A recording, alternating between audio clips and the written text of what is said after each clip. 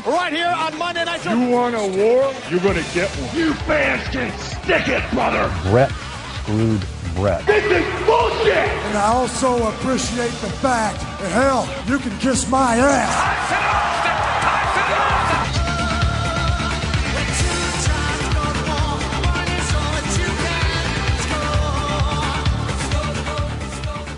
Hello everyone and welcome to episode 104 of Squared Circle Gazette Radio. I am Liam O'Rourke alongside Carl Jones. This bud's for me. And Kieran O'Rourke. And this one's for me. And we are back this week. I got some in my eye. We are back this week for the latest instalment of the Monday Night War timeline here, gentlemen. We're going to be talking November of 1998 in WCW and the WWF in the middle of their red-hot war. For those of you who haven't been listening to this show previously, you can, of course, go back in the archives at squaredcirclegazette.com, where we archive every show. We've been doing these timelines chronologically from the very beginning. Obviously, we do it in 6-month periods as we began it, starting with 1995. As it comes now to November 98, much as we've done for the last couple of episodes, we're doing this in a 1-month increment because the world is moving so fast here at this stage of the Monday Night War, and it feels like absolutely everything is happening in a short period of time. Got all the notes from the Wrestling Observer newsletters of the time as well to give a bit of an inside scoop on what's going on screen.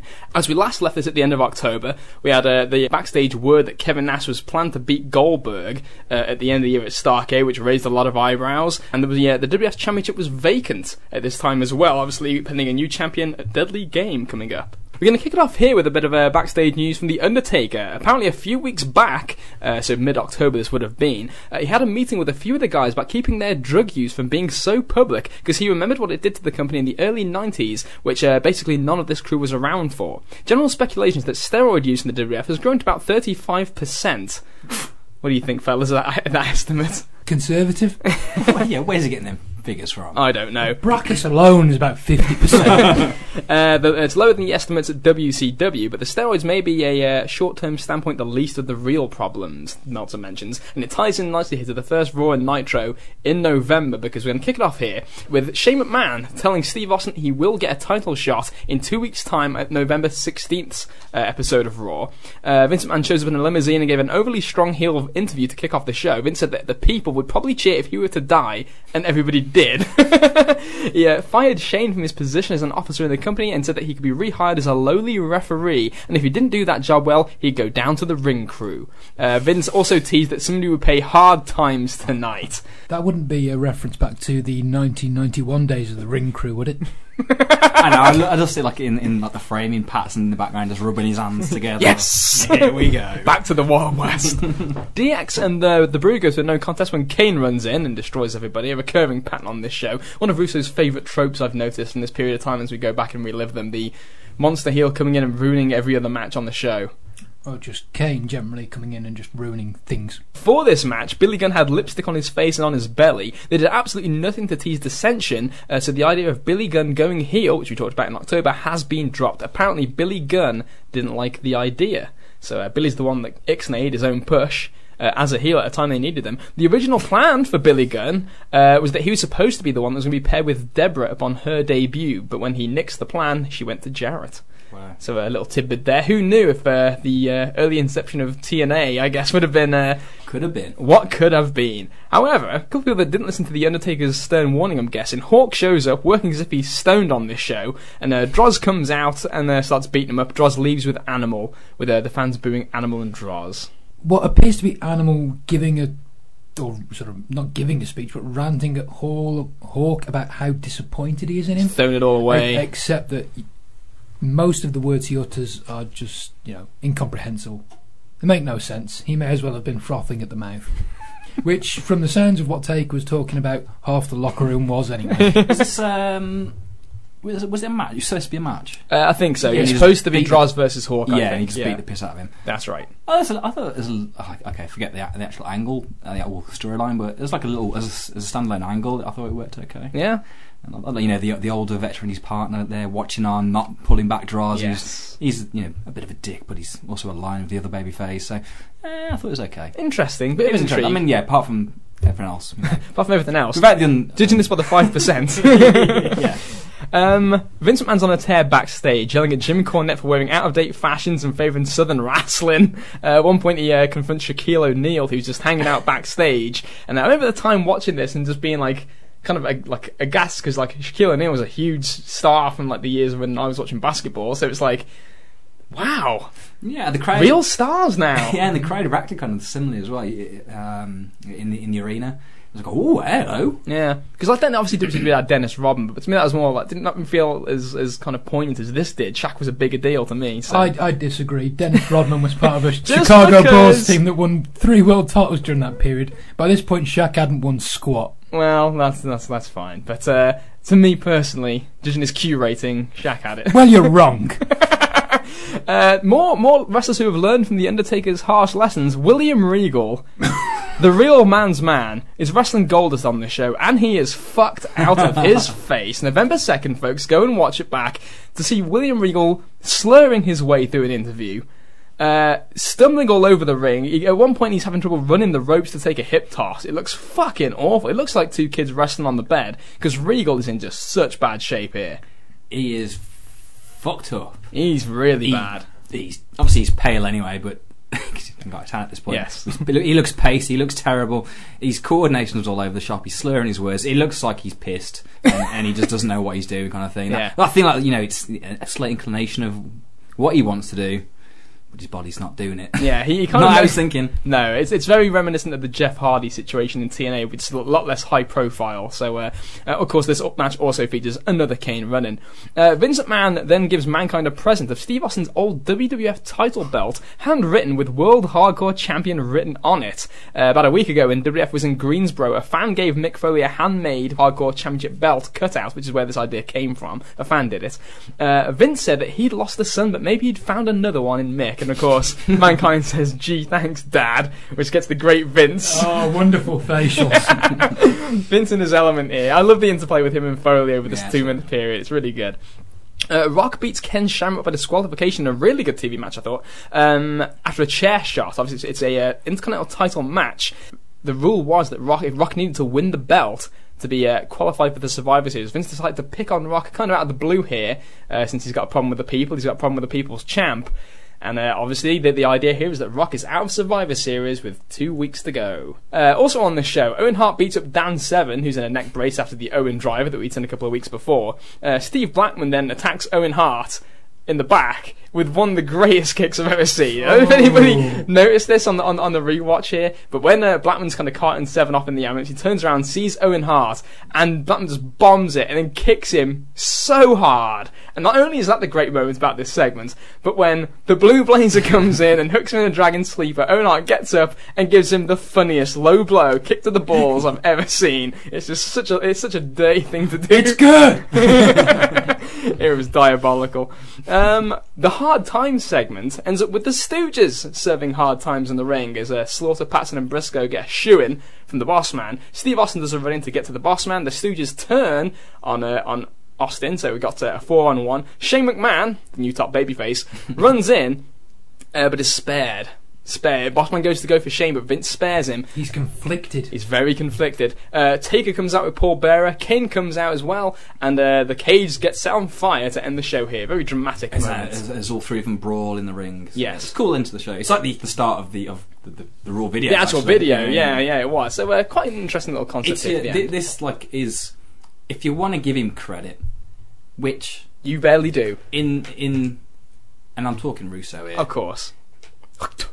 This is him. It's like he has an idea for like a visual, has no concept how to put it into practice, but as a standalone visual for the go home show, it looked good. Yeah, Kieran's right. It is a cool visual. I think, and I said to Kieran before we started recording tonight, I think what we will see over the course of this month is the difference between a Vince Russo who's on the leash and a Vince Russo more akin to what we covered in the review a couple of weeks back. Which is a very fun show. Go back and listen to it, folks, if you haven't already. You know, where he's, he's sprung out the trap, it's just shit at a wall and complete chaos. So I think it's a clear contrast if people want to get that idea between Vince as the filter and Russo unfiltered, as scary as that is. But this is a cool visual, as I say, and things at least tiny. It makes sense up to a point. Yeah, a cage on fire is somewhat outlandish, but Vince is giving a bit of a payback to the Stooges because in his mind they abandoned him. Yes, that's the key. So those, there's a logic to things. Things at least follow a natural trajectory, and I like the idea of, despite all Vince's problems, there's a heart in there somewhere. He's still slightly concerned over his son, it seems. Yeah, well, there's a lot of interesting stuff to come from this. Over on Nitro, this same night, head-to-head, Eric Bischoff airs the Hulk Hogan-Ric Flair cage match from Halloween Havoc 94. Obviously, Bischoff had done this previously on episodes of Nitro, saying Flair will be wrestling tonight, and it's always an old clip of Hulk Hogan beating him, and there are plenty of them. So the Horsemen interrupt the video here with Arn Anderson doing what I thought was a pretty good little promo. Flair then does a promo that I thought was a little bit less impressive, kind of going through the cliches and not really kind of the heat of the moment. You got Arn talking about how important wrestling is, how it's a man's game and stuff like that. This is a man's business, and that's why you've never been in the ring, Bischoff. And then Flair comes in and he just kind of says nothing really. And then they throw it to Mongo. I don't know why, and then Malenko too. I don't know why you would go in that order. Benoit, I think, just gets one line as he's turning away. Yeah. Oh shit, I got a line to say as well. Yeah. Bret Hart has a pulled groin on this show and cannot wrestle Lex Luger. The likes of which you've never seen. Lex Luger was given the excuse to not wrestle Bret, but he turns around and cheap shots the injured Bret Hart. Yeah. And Gene Okerlund takes a bump to boot as well. Luger then puts him in the rack, and the injured Bret is kind of carted off. Saturn and Eddie Guerrero have a match. Conan's kind of getting involved in this mix as well, trying to talk about Rasso and if Eddie's Rasso or not. Which I'd completely forgotten about. You know what I'd also forgotten about on this episode? Conan coming down in a silk lime green shirt and chinos and a trilby. Not one of his finer looks, if I can be quite honest. Hold on. He had fine looks? He had finer looks. Okay. You know what? At least he wasn't wearing fucking 90s dad jeans and a black t-shirt with a particular brand of the NWO on it. And a leather jacket, sorry. Yes. Look, some of us find dad jeans comfortable, alright? Chris Jericho does an interview in a Bill Goldberg shirt, so he's progressing his stuff here. This was a wonderful little piece. God knows, over these timelines, I rag on Nitro enough. But this is another little wonderful piece of business from Jericho, with the Goldberg and the mannerisms, throwing his arms in the air. I think it's hilarious. This one when he says he was a former football player himself. Yeah. Yeah, there's some good. Again, this show is not completely devoid of merit. Also on this show, Dean Malenko beats Raven. There's a bunch of run-ins, and among them, Bret Hart, with no injury whatsoever, runs in and attacks Chris Benoit. J.J. Dillon finds Buff Bagwell and Scott Steiner, what I thought was the standout segment of this show. And I know Chris Jones on the Facebook page pointed this one out as well, where Steiner's just running around chasing after J.J. Dillon, gets fined $100,000, and gets on the microphone and goes into a complete roid rage and just blows up. He calls Piper a skirt-wearing queer at one point, and it's just also on this show in the main matches. Booker T beats Scott Hall by DQ, and Lex Luger beats the Giant by DQ. The match was as boring as you'd think, says Dave Meltzer. Bret Hart interferes and Goldberg makes the save. As Goldberg goes to spear Bret, he moves and ends up spearing Luger as the show goes off the air, which had actually happened in previous episodes as well, with him accidentally spearing Nash. Giant's gut gets noticeably bigger by the week, says Meltzer in his final breakdown of this show. Talk about World War III, which is the pay-per-view WCW is dishing out this month. Nothing was announced on the show except the 60-man Battle Royal, a concept that has failed every single time it's been presented. So why do they do it again? The exact same reason we'll probably watch another show next August in Sturgis, South Dakota.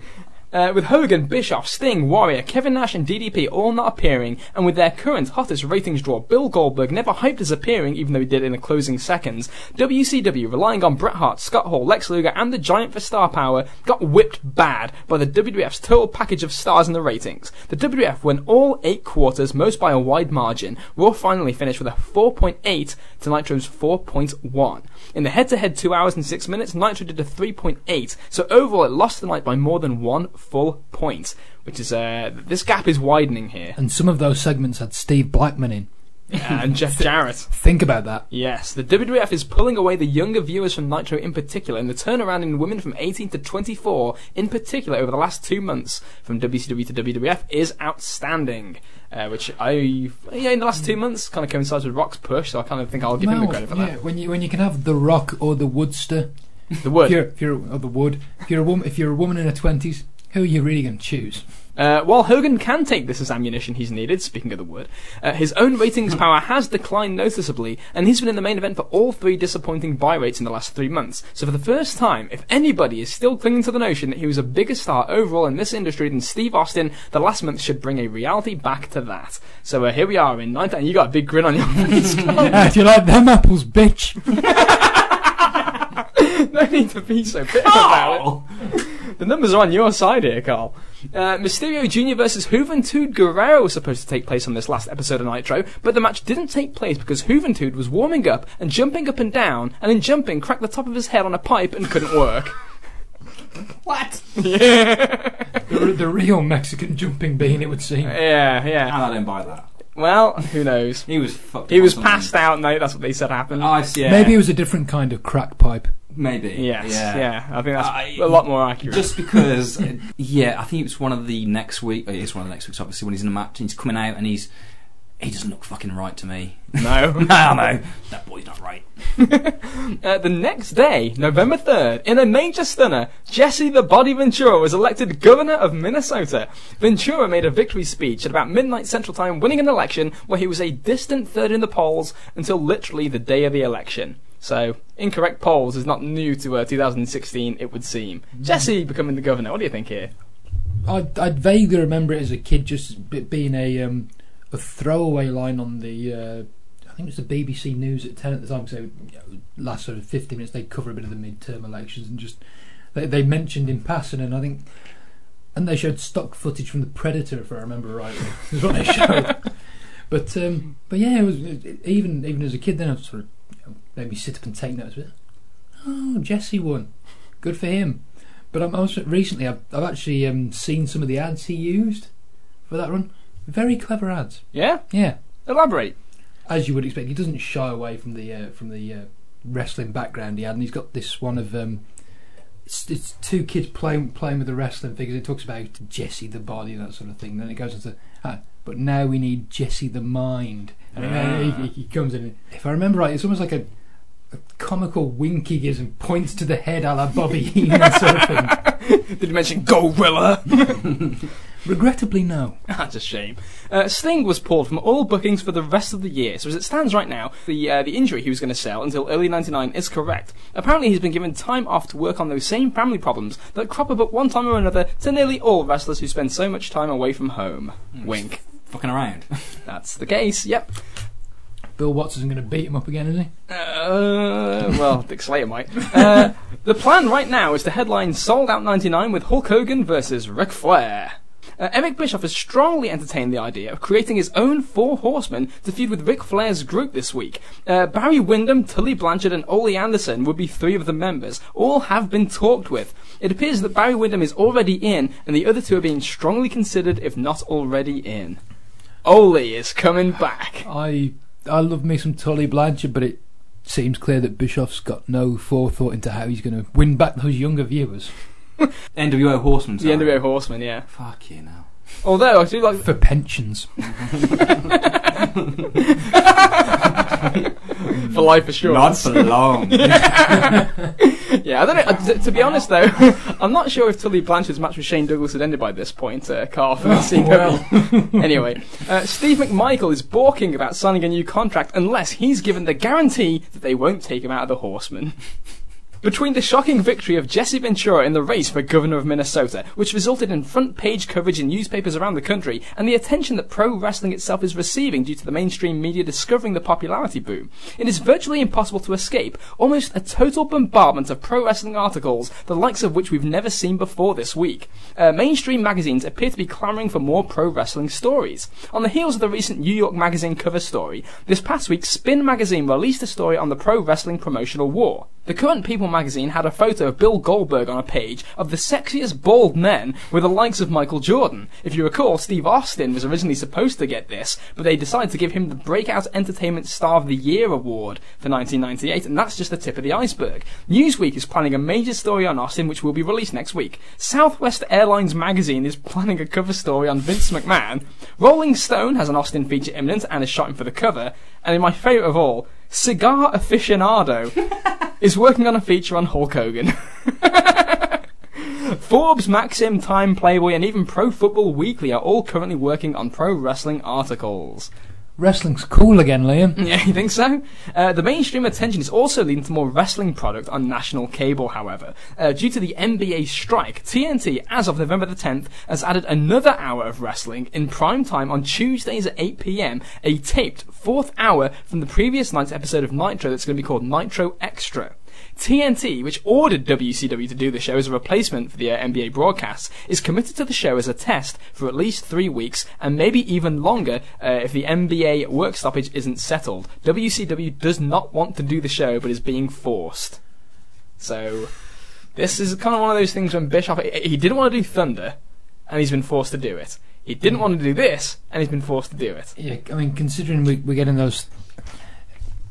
Forget Thunder. Take Thunder out of the equation. 3 hours of Nitro on a Monday has me crying out for Nitro Light on a Tuesday, let alone Nitro Extra. Yeah. Also, Fox Sports is looking at its own pro wrestling project, possibly even starting its own company from scratch. And the Nashville Network is planning to start its own 1 hour Friday night wrestling show as a lead-in for its attempt to establish Roller Jam, which would of course end up being the ECW time slot. It's like the signs of the housing bubble, isn't it? It's just that sense of you see the bubble growing. Yeah, I think it's just general media, innit? You know, jump on it. It'll be there. Yeah, it's selling papers and when stuff. it's when it's actually always over the top now, they'll all jump on it, using the same stories and passing off as their own information. So. Yeah, usually with errors in there as well. Obviously, there was always the talk about how it's a $500 billion business and stuff like that. I wonder who the source for that story was, by the way. November 9th on Raw, we kick off the show with The Undertaker vs. X-Pac, with yet another Kane run-in, attempting to fireball The Undertaker, but it hits X-Pac in the face. Was that supposed to happen? Yes. It was, because it was a good shot. Yeah, it was a good, absolutely fantastic shot. He's got skills. He has indeed. No, he hasn't. Mankind gets a makeover on this show. So this is a show-long thing where he's getting his toes clipped and his hair done. In a match that was taped for this show but was edited off, Steven Regal, beat Golga. Regal hit Golga and his mask flew off. Everyone just stood there not knowing what to do, and there was an earthquake chant from the fans. Golga ran under the ring until someone could get his mask on and give it to him, so that didn't make the air. Mankind beat Ken Shamrock in a Falls Count Anywhere match for the Hardcore title when the Boss Man, on orders from McMahon, cost Shamrock the match. We get a very good, I thought, back and forth kind of here between Austin and Boss Man to set up a deadly game as well, since they're in the first round. Austin's he's on fire here, man. The crowd is just treating him like he's the god of gods. On this here show. Eating out the palm of his hand. It's tremendous. Kane destroys the entire Brood and tries to set them on fire. And Jimmy Corderas, don't forget Jimmy Corderas. Oh yeah, well, very easily done. He goes to leave the crowd and he attacks a fan. Attacks a plant in the crowd, and then walks off in the crowd, and no one seems to care. Were the Brood supposed to be heels or faces by this point? I always assumed they were supposed to be heels, but you never really knew. Gangrel looks like he's trying to work face to me. What, with his laugh? His smile. Yeah. He's so fucking annoying. He's rubbish as well. He's pretty rubbish. The thing is, I always kind of liked Gangrel at the time, but it was like a thing I looked at and was like, God, I really wish he could have his first good match so I could really get into him. It's like, the thing is, they're pushing the Brood as almost like these young, sexy guys. Yeah. And then there's Gangrel. They put their dad along. Yeah, with Uncle Dave. The Rock is attacked backstage. We don't actually see the attack, we just see him laid out. Of course, the big thing on this show is that he's got a match with Mark Henry. Mark Henry, who got the Duke on our boy Dwayne back at Judgment Day, if you recall, which was a match that was just completely bamboozled me. This was the reason they did that match, because the idea was he has to beat Mark Henry tonight, the guy he didn't beat last month, to get back in the Deadly Game tournament. If he doesn't win, his career is over. With on-site reporter Michael Cole just pointing out that Rock's lying on the floor in the distance being attended to. He's down! Of course, the match takes place. The Rock gets the win. Rock in the headline position here with Mark Henry. Gets the win when Shane McMahon, the lowly referee, comes in and counts the fall. And then afterwards, Rock grabs Vince McMahon from the wheelchair. Vince gets a slap in before he gets rock-bottomed and people's elbowed. And The Rock looks like the top star on the show. What are your thoughts on this kind of breakthrough moment here? Because Deadly Game is now around the corner, and this was the point where I was dying for The Rock to win the world title as a babyface. Yeah, man, absolutely. Even though it's kind of rinse repeat for Vince, it's not actually. I say it's rinse repeat. He's just doing the Austin with Rock at this point, or it seems that. But because the angle this is obviously we're saying this 20 years, 18 years after the fact. If this was done today like this, no one give a shit. But the Vince angle obviously and gimmick was new and over like fuck. So it made perfect sense. Plus, at this point, the only people that got their hands on Vince were Austin and Taker, top guys. And that's the thing, and it helps give it helps cement Rock in that position, doesn't it? In the sense of the only guys who get their hands on Vince at this point are, as you say, top guys like Taker, Austin, Kane, and The Rock. So for him to be in with that sort of esteemed company and Kane, it just really helps cement his position and gives him a nice big spotlight and just shows his continued growth. Let's say. I want to question you here, Carl, because obviously me and Kieran are big Rock fans at this point. You're the Austin fan. Where did you where did you weigh in on this deadly game situation at the time? No, I was still 100% behind the. You were Austin all the way? Behind the man who should have won Sexiest Bald Man in 1998.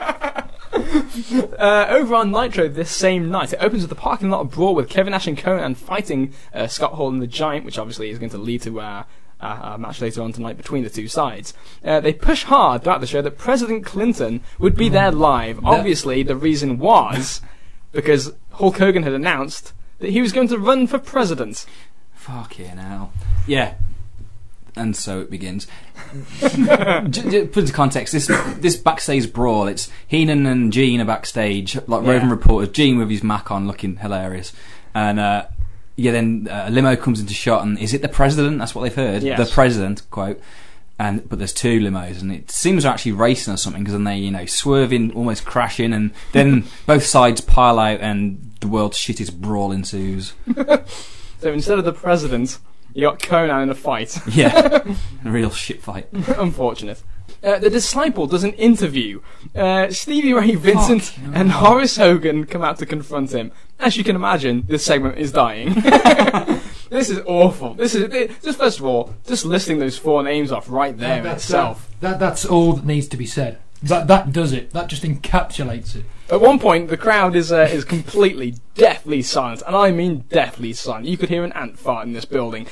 Until Horace turns around to get the heat and says, "Shut up, Hogan made wrestling." And then, just when you think this segment couldn't have more current, topical stars, the Ultimate Warrior's 1980s music, and Warrior makes the save as they're beating up the Disciple. There's an initial pop, but he's getting booed after a few seconds in front of his Warriors. Obviously, this whole segment was set up to ice the crowd so Warrior could then pop him. Yeah. Probably. And he got a little pop as he came out. He did. But then I think people realised the segment was going to continue and quickly lost its steam. Although I think that the people in the truck figured the same thing, because they just cut it off halfway through. Warrior's still beating people up, and they said, "That's enough, let's go to break." You come back and he's gone. He is gone. Secret Service men come out. There are more limousines pulling up into the building, and out comes Hulk Hogan, dressed like Jesse Ventura with the boas around his neck. This is his fucking Yankees hat. Yes. Yankee ski hat. What the... Yankee ski hat, ridiculous white glasses, and then the boas. Yeah. Hogan is... the pomp and circumstance that goes into this, the balloons dropping, the gigantic flag that falls over in front of the audience who can't see and are trying to move the flag out of the way of their obstructed view, may I add. Confetti, the flyers, all this effort for Hogan and Bischoff, who have just come out to talk about Hogan running for presidency, I guess. Hogan said he was running for the position and kissed Ventura's ass well past the point of nausea, which is especially hilarious since Hogan and Ventura hate each other. And he's talking about, "God bless you, Jesse," and he's America's made the right decision, Jesse the Mind. It's like, fuck off, you two-faced bastard. Anyway, Hogan is setting a record time from being the biggest money player in the game to becoming a pathetic old man right before our eyes. Ooh. Very critical review there. Although, I don't know how you can watch this and not think the same thing, though. This is fucking horrible in so many ways. How the fuck you judged Hogan not guilty of killing this company, Carl? I have no idea. Because... irreparable damage was the charge. You just look back and you put it into context, and it's... Jesus Christ, it's horrible. Yeah. But Bischoff allows it to happen. No, well, this is the thing though. Hogan does have creative control of his own character in his contract. Absolutely, but it doesn't mean you have to put him on TV. And not only that, he's his campaign manager. Oh, quote unquote. He wanted it to be Ted Turner, but Turner turned him down. Ah. That was what he wanted to announce, that Ted was behind it, and Ted wanted absolutely nothing to do with a sham. And he knew it, so he knew that it was bullshit, he didn't want any part of it. Smart man. Yeah. Eric Bischoff tops himself a little bit later when him and Liz come out for an absolutely dreadful segment. They hire 3 stuntmen to act as nerdy execs for Eric Bischoff to bully. Eric tells everyone that Ric Flair wasn't going to appear and ended up punching one of the execs and kicked the other 2. The blows looked horrible and the selling of these was all-time worst in history. So this kind of drew back memories of that segment with Piper and the 3 fights with his mates or whatever it was. The fight with the 6 random guys that went 20 minutes. It's the same Bischoff promo, and it's the same Hogan promo that's not going anywhere, that there's no payoff to. President Wood. And it's not as if... We made the defence for the company in the past, and I think understandably so. They were going with the pat hand. Whilst they were winning, whilst you're on that train, it's very hard to argue against doing anything different. By this point, though, as you've shown in that first week's numbers, they're not winning anymore, and WWF are pulling away.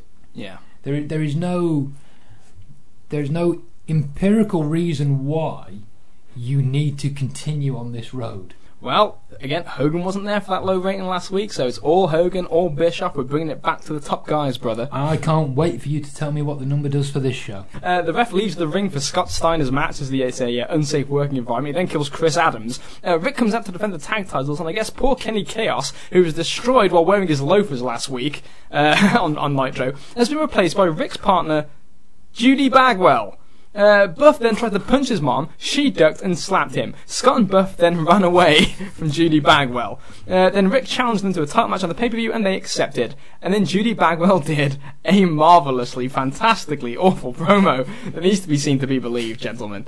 I was about to say, in regards to the Hogan presidential malarkey, what's the point in this? And I'm left with the same question for this next segment too. The Judy. Well, Hogan clearly was bandwagoning. Again, we talked about all the media that Jesse got for running for becoming the governor. This was just Hogan trying to get publicity. Desperate attempt for media outcry, and he got some too. Okay. He saw Jesse. His exact words, I think, to his wife, his account were, "Jesse became the governor, and I'm 10 times more popular than him. So what could I do? So it's all just fucking publicity. The wrestlers going for government and all this bullshit. Again. One of maybe the only saving grace on this show, Chris Jericho does a promo on Bill Goldberg. Goldberg arrives while the promo is going on, sees it on a monitor, and then spears Jericho in the aisle. This is awesome, and the crowd is red hot for this too. The original plan was for these two to wrestle in a singles match on this show. The problem with their feud is, as entertaining as Jericho is, Goldberg does not want to work with him because he considers him a cruiserweight and doesn't like how Jericho is working the feud. Apparently Nash got into his ear and told him that if he sells for a comedy cruiserweight guy, it will kill his marketability. So, and why should Jericho be allowed to do that when Nash has the opportunity? Coming right up.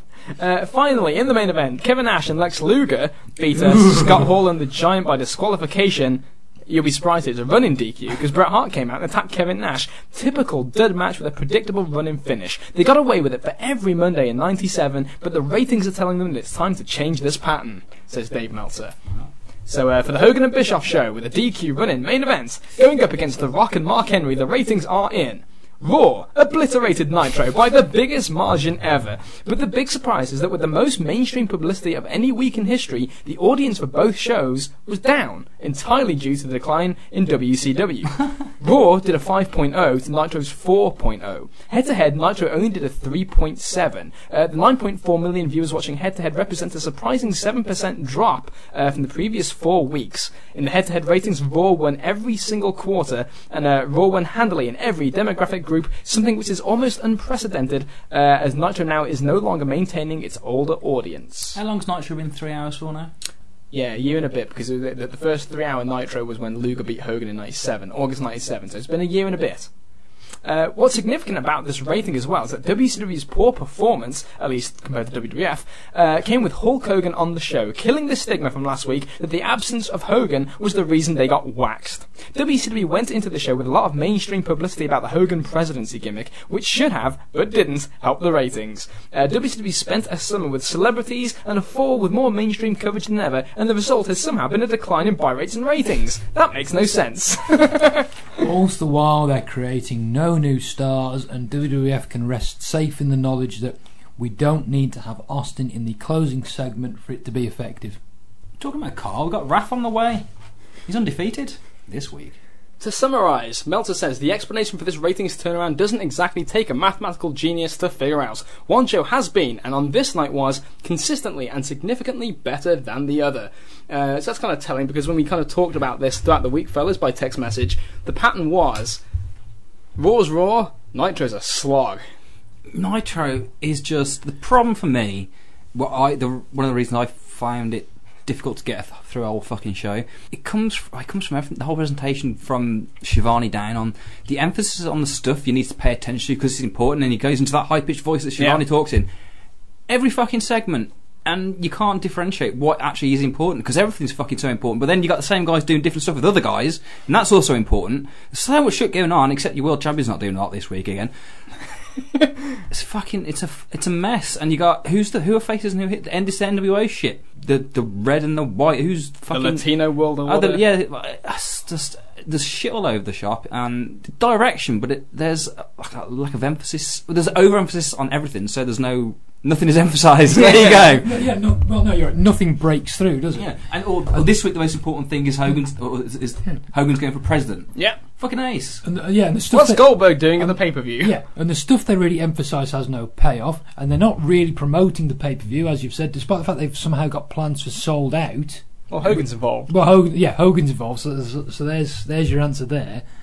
Bret Hart's indiscriminately just attacking people without any proper explanation behind it, so why should you care about that?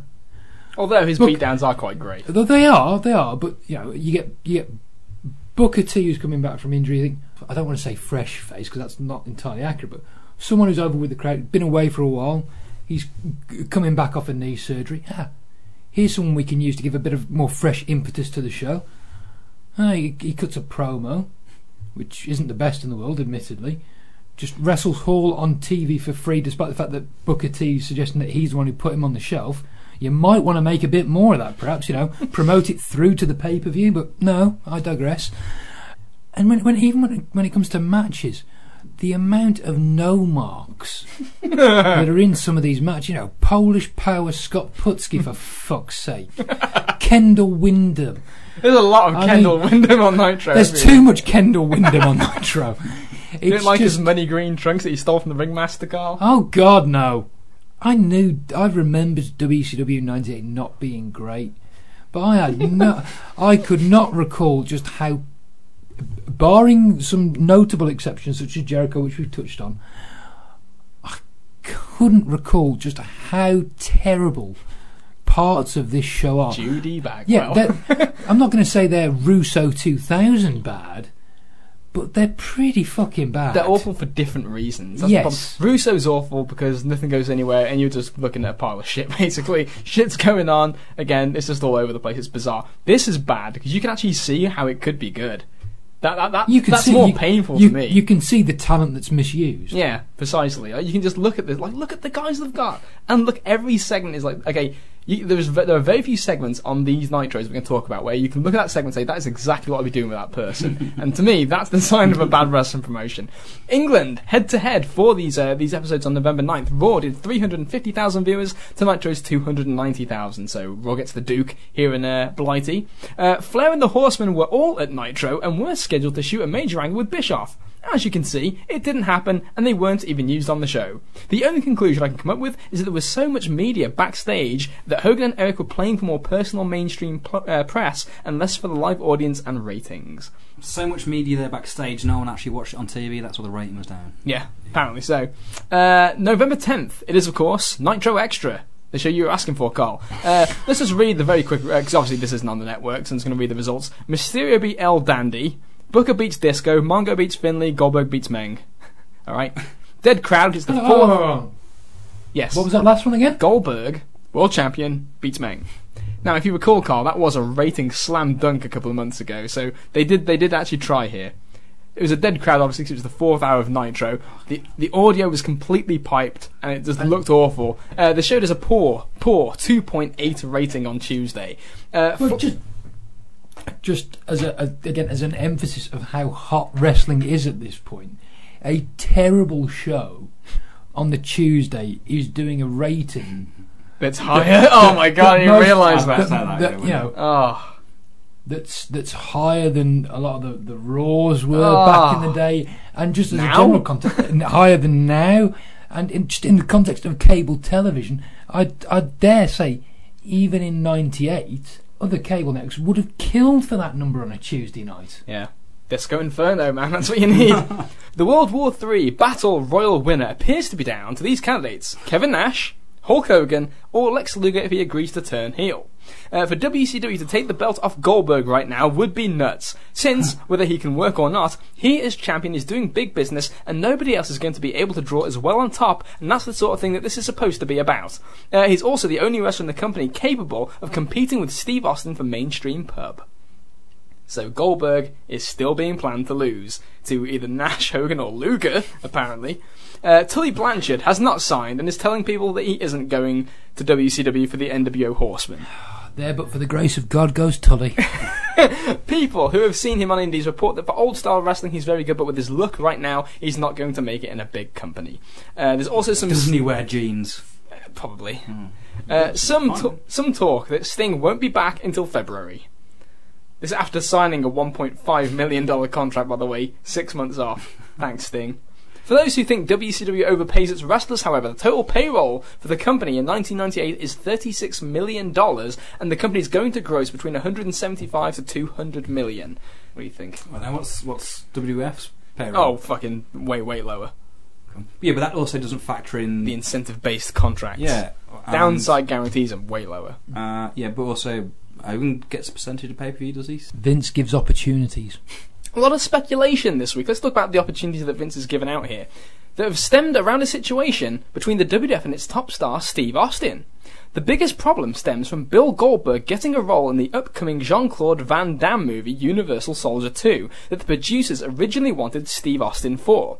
They went to the WWF, and according to what the officials claim and told Steve Austin, they only offered $55,000 for the role. The WWF turned down the offer as being too low without ever asking Steve Austin. The producers went to WCW and signed Goldberg to the role, with some of the filming starting this week. Where the problem stemmed from is that Austin's agent brought the movie up and Austin knew nothing about it in the first place, and told Austin that Goldberg was getting $250,000 for the role.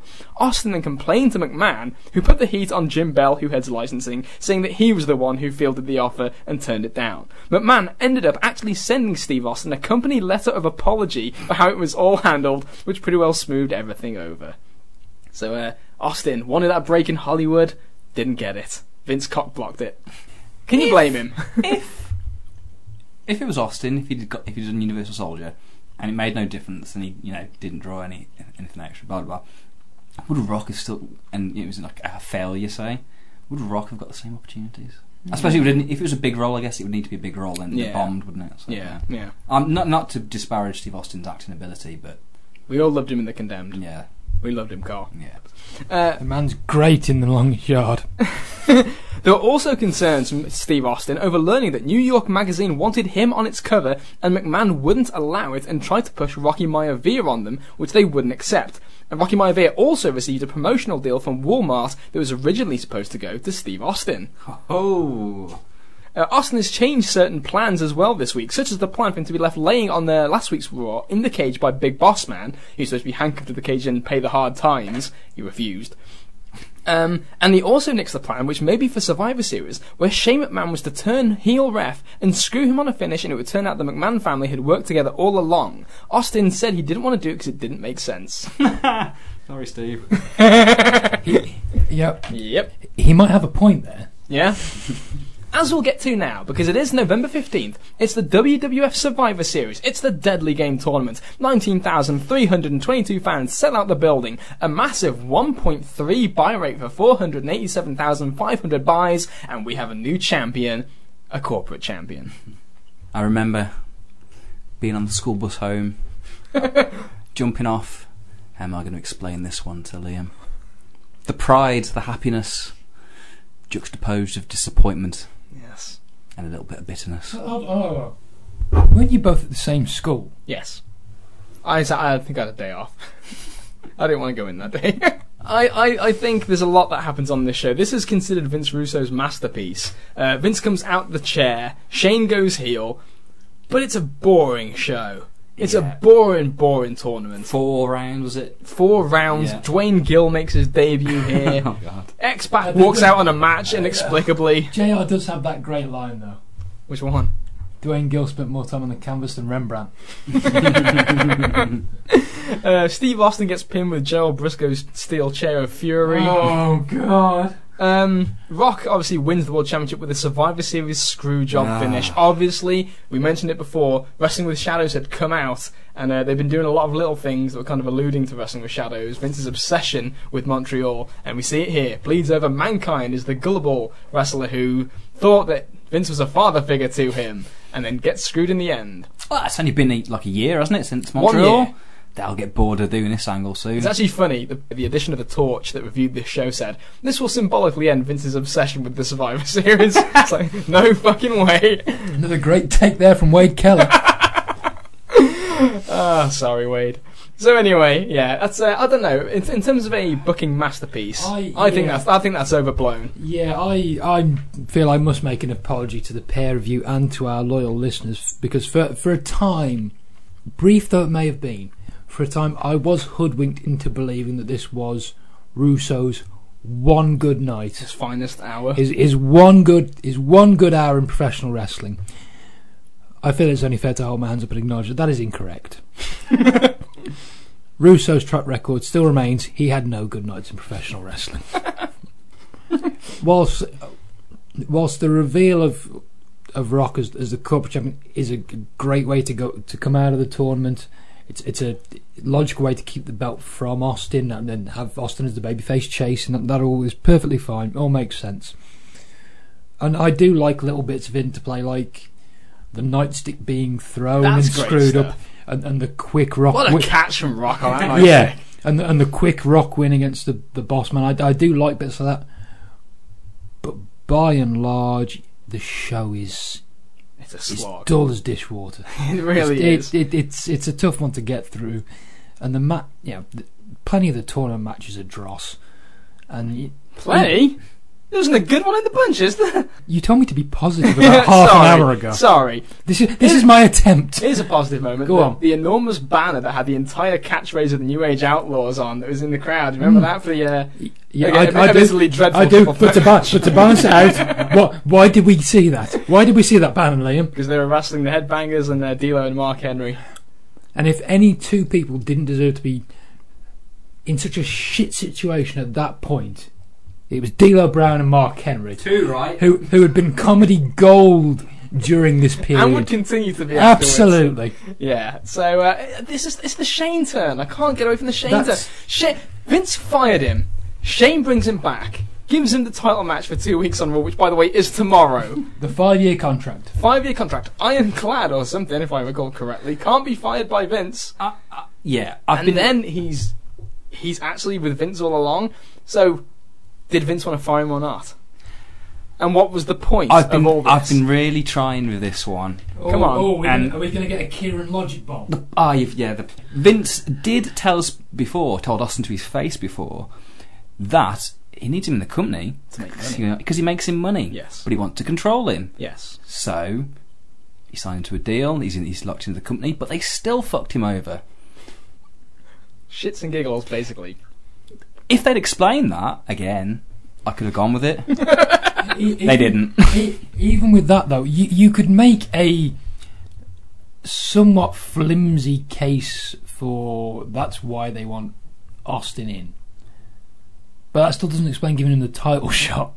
to run that risk of getting the belt back. They fucked. But this will be explained. You see. Okay. We'll come to it. We'll come to Okay. it. Yeah, we'll come to it. We're going to go to it the next night because obviously one day later, Nitro and Raw head-to-head on November 16th. Juventud Guerrero beats Billy Kidman for the Cruiserweight title in a great match. I thought the best match of this whole month when I was watching this stuff back. Juvi's looked really good. This might be the match you were talking about when you said he didn't look quite right. It was when he came out. Yeah, his entrance, right? Yeah, it may or may not, but I can't remember. But he just looked a bit fucking high to me. Looked a little bit, A little bit bubbly. off kilter. Ric Flair did an interview, the crowd goes crazy. Ric Flair introduces Barry Windham, saying that he's paying his own money to bring Windham back to the company. I don't know why. Barry was fat. Breaking news, I'm sure. And wearing dad jeans. Yeah. That's why he got brought back. He looks like a wrestler. No one's ever said Flair's good with money. I'll give you that. Eric Bischoff came out and they argue with Bischoff acting like he didn't want Windham around. Rey Mysterio loses to Eddie Guerrero and therefore has to join the LWO. Which, okay, Eddie offers him the proposition: if you win, that's it. You don't have to join, or I'll leave you alone, I guess. Yeah. But if you lose, you got to join. And Ray, obviously, he's just a real gutable little guy, isn't he? And He really is.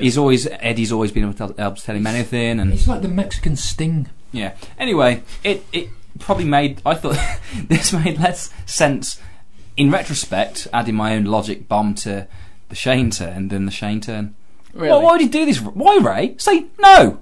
Fuck off. Okay, I'll go along with it, and then he goes along with it. Idiot. Well, these stupid baby faces.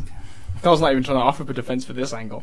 Chavo Guerrero and your favourite wrestler Scott Putski, Carl, are wrestling in a match where they go to a no contest when suddenly Bam Bam Bigelow appears backstage as an outsider and destroys both of them, challenging Goldberg, gets in the ring and screams he wants Goldberg. Goldberg shows up and had a very, very wild pull-apart brawl with about 1,000 security guys getting in the way. Bischoff yells at JJ Dillon for being his fault that this all happened, and they argued with Bischoff firing JJ and him driving off out the building. So Bam Bam is back in. This is a pretty hot angle from this period of time. How was Bischoff able to fire Dillon? Hadn't he lost some of his authoritative role when Harvey Schiller had made that appearance so many months ago? He does clarify in a couple of weeks' time, I believe, Carl, that he's actually got all the power again. Okay. He just says it, doesn't he? How did that happen? He only told us. Okay. But yeah, no. To your sort of your genuine point, Nelly. Bam Bam walking off the street in his spandex. I love that. Yeah. Enjoyable nonetheless. It is great. I wouldn't think Bam Bam. He was wearing fucking jeans. I To be honest, I was begging for anything but jeans at this point. I wouldn't think Bam Bam in spandex would float my boat, but as far as bright spots go in WCW '98, the introduction of Bam Bam was certainly one of them. And like you say, no jeans, no NWO t-shirt. We're off to a good start. On this show, we do not have a good segment here with Perry Saturn versus Conan. This match is a fucking mess. Do you remember this, Kieran? Yeah. The LWO attack, and it's just a fucking disaster. Saturn doesn't want to sell for any of them. It's a fucking disaster. He's not selling. And then, is this, if I'm correct, after they all disappear, mate? Don't they disperse? And Conan's left in the ring, I think. And then Conan calls Saturn back in the ring. And then, so Saturn's coming to the ring. Conan doesn't wait for him to get in the ring. He jumps out and charges him, and he gets knocked down with like one shot. Beats the fuck out. And he just drops to the floor. And I'm thinking, has he actually knocked him out? Because he's not moving. And he just gets the shit beaten out of him. The answer is yes. He did knock him He out. legit KO'd him with that first punch There in you the go. ball, and therefore the segment just fell apart. There you go, brilliant. Well, Conan look a right fucking bitch. Come on then, We know it's rowdy and bowdy now, don't we? Talk about other guys on the scene that kind of caught me off guard. Not quite the same way Bam Bam Bigelow did. Bobby Duncombe Jr. beats Chris Jericho by countout here in a TV title. This is just fucking. Who's this guy? I thought he had a bit of DDP air on the go as well. He did. Yeah, the DDP If sleaze he's hair. like Horace Page or something, his name was. Marvellous.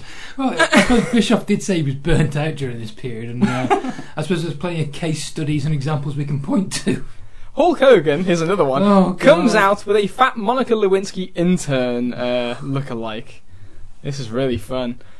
Somehow, Hall and Bischoff ended up arguing, and Hall attacked Bischoff for no reason. Hogan then jumped Hall. Nash saved Hall, which makes everybody want to see Nash versus Hall, which is actually happening this Sunday at World War III. This week's idea is to build up to putting Hall and Nash back together as a team. This story, the twists and turns, the tangled web that we're witnessing here every single week. I hate the fact, right, first of all, we start off the world titles, or the whole company is WCW and NWA Presents, which still grinds my gears. Yeah, the split. But bearing that in mind, that it's supposed to be this split branding. The NWO is now split, and when Shivani talks about the Wolfpack, and especially Nash in maybe this week and weeks to come, he's a babyface commentator talking about a babyface, which fucking confuses me. I know they're a babyface team, but they're NWO. I understand exactly what you mean. It's that it's done from that good guy commentator sort of rah-rah perspective, isn't it? And you're thinking, well, no, hold on. They're still trying to take over everything. Regardless of whether it's black and white or red and black, you're the WCW guys. You should be, shouting from the rooftops every show about how you want the world champion out here to destroy everyone. And by the way, Liam, what is the world champion doing? Well, he's going to wrestle Bam Bam Bigelow in our main event tonight. After the big brawl with Bigelow earlier on, you may recall, they're going to do the match tonight. And Bigelow, who's not employed. Not employed. It is because Goldberg threatens Bischoff. He grabs Bischoff though yes. to force him into making the confrontation. Do it tonight. Benoit beats Bret Hart by disqualification when Bret Hart destroys his bad arm with a chair. Kieran, you texted me about this match and it amused you. Yeah, on the little red and white dots on the network when you skip between matches and stuff. The dot for the start of this match is Bret Hart has a singles match, and I was like, who the fuck is he wrestling? And then it all became obvious, and I pissed myself laughing. The network is filled with those little gems. Yeah, it really is. It's hysterical. Malenko came out for the save of Benoit, but Hart destroyed him as well. Who makes the save? It's Diamond Dallas Page, not Bobby Duncan. Kieran, don't get him confused. He makes the big save and runs off Bret. We go to the main event. Goldberg and Bam Bam Bigelow. They start brawling outside the ring for 90 seconds. Everyone breaks it up, and the show ends. Bischoff was expecting a squash, obviously. Yeah. Yeah, the typical... Real bad finish to the show, says Dave Meltzer. It's like that little thing they've pulled for years now. Mm-hmm. Bait and switch, baby. Yeah, come watch it, wow. Which, if they didn't... Main event match with no finish. Yeah, and as the go-home angle to pay-per-view as well, lest we forget. Oh, yeah. I forgot about that. On which we don't know what Goldberg's actually doing. Exactly. He's not on the show. He's not on the show. Oh, is he not? He's not on the show. Oh, I thought they might do a fuck finish and then they'd just do the impromptu match of the pay-per-view? Yeah. No title on the line. No, nothing. Cool. Can't wait to see this buy rate. Well, I discussed that the fucking babyfaces on the show, apart from Goldberg, who's not on the show, they're just the most obnoxious babyfaces of all time. Yeah. Like fucking Luger. First of all, yeah, the Wolfpack. Like, fuck off, Nash. You look cool in comparison to Luger, but you don't really look cool. And then you got fucking Conan mumbling around and bumbling around, getting knocked out. That's why fucking I can't understand his promos, maybe, because he's comatose slightly. Sting's has been caught fucking somebody else. Sting's not there. Savage is injured. Savage is injured. Brett's not a face, obviously, but he's the best thing on the show, probably. Yeah, he is. If it was put into presented and put into a context, I'm there thinking he should be the lead heel on the show. Full stop. At this point, the challenger to Goldberg, maybe. There you go. Yeah, you'd hope so. Something for you there. But yeah, who is there? What faces are on the show that aren't obnoxious apart from Goldberg? He's the only one. Everybody else is trying to be the cool baby face, which does not look good in retrospect. The cool baby face, it's horrible. Especially when Lex Luger's one was trying to be cool. It's like the situation you had, I'm probably going back a few years, but that notion of all the heels had to be badass and no one would be willing to play chicken shit, and you just think, no one comes off great when you're all trying to be the same thing. You all just come across as knockoffs. Yeah. One guy's particularly when you've got the likes of Hogan calling himself the Wood, just to emphasise. Davey Boy Smith saying "suck it." Over on Raw this night, November 16th, we open up with the Rock, Vince and Shane McMahon in the ring doing the promo, explaining the Rock as the new corporate champion. Of course, this is the Rock didn't sell out, Kieran. What did he do? He just got ahead. One of the things that I do like about this is that all this time it's been going on with the Vince Austin stuff, he doesn't want him as his champion. He's never had a guy who he was grooming, really high on. who was you could believe in, like obviously the Mankind stuff. Everybody else, it was that he just wanted to get it off Austin. Yeah. With Rocky special. What was beautiful as well is so it just made perfect sense in so many ways. The first one, in terms of uses of talent elevation, is the only thing to do with Rock to get him close to Austin. As a face, I think you're struggling because you've got to keep them apart, and it would be. There's not many heels in this company. Exactly, there's only three, and then so one of them is inevitably going to be second rung, and that would have been Rock because Austin would have taken precedent in stories, as you say. Okay, so he's got the whole history of he comes in, he's hot, and then the crowd turn on him. So then he becomes himself, he becomes awesome, and everyone then jumps on and the bandwagon. And then they jump on the bandwagon, and then I think it's Lawler, I can't remember if it's Lawler or Ross say he's always been a dick, he's always been selfish, he's always been it for himself, like nothing's changed, it's just like, because he had a couple of months kind of thing, which is, and it all makes, in the context of him being the hand-picked one, it's just, it just fits together real nice. And he ties it back lovely himself in the promo, going back to Rocky sucks and die, Rocky die, and it's that, I'm still bothered by that. Yeah, but it's that old Michael Hayes mantra, isn't it? The heel has to somewhere in his mind justify his actions and believe he's right, and Rock has it right there. And the line as well, he says, "I never forgot, and now I'm not going to make, and now I'm going to make sure you don't forget either." Kind of thing. It's like a fucking beautiful line. Yeah. Oh, however, Judge Mills Lane appears on this show and confirms that Shane's ruling from 2 weeks ago that Austin and Rock are going to wrestle tonight for the belt is official, and it will take place. Yeah, now we're really stretching. Shane McMahon had no choice. You could hear him say that to Vince. He does say I had no choice. Why though? I'm guessing the ruse. Convince him? Yeah, to convince Austin that the ruse was real. Because they wanted him to sign because he makes some money, but they just want to control him to sign him again and then do this ruse. You see, Carl. He needed to be persuaded that Shane was on the level, on the up and up. Yeah. Also on the show, the New Age Outlaws beat Kurgan and Golga when Shaggy 2-Dope of ICP came off the top with a chair but hit Golga and was pinned. There's a pair of poster boys for contraception. Anyone who wears titles like Billy Gunn did on this show in public is anything but cool in this world, says Dave Meltzer. China returns with a new face to distract Mark Henry in his match. Your thoughts on this, Kieran? Remember, it was to enhance her femininity. Felt weird. Yeah? Mizark and D'Lo were great. They were very entertaining on the marvellous. Show. What a comedy duo. They're like Bill Cosby's kids.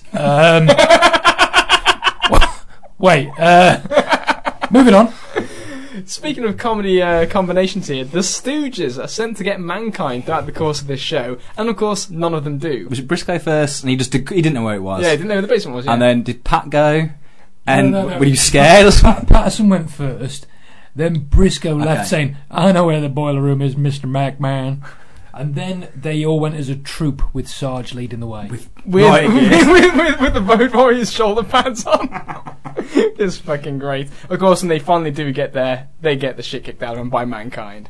Also on the show, we get a William Regal Godfather angle, a real man's man, as the Godfather offers up the hose, and my god did these hoes really go out their way to try and show Stephen Regal they were worth having.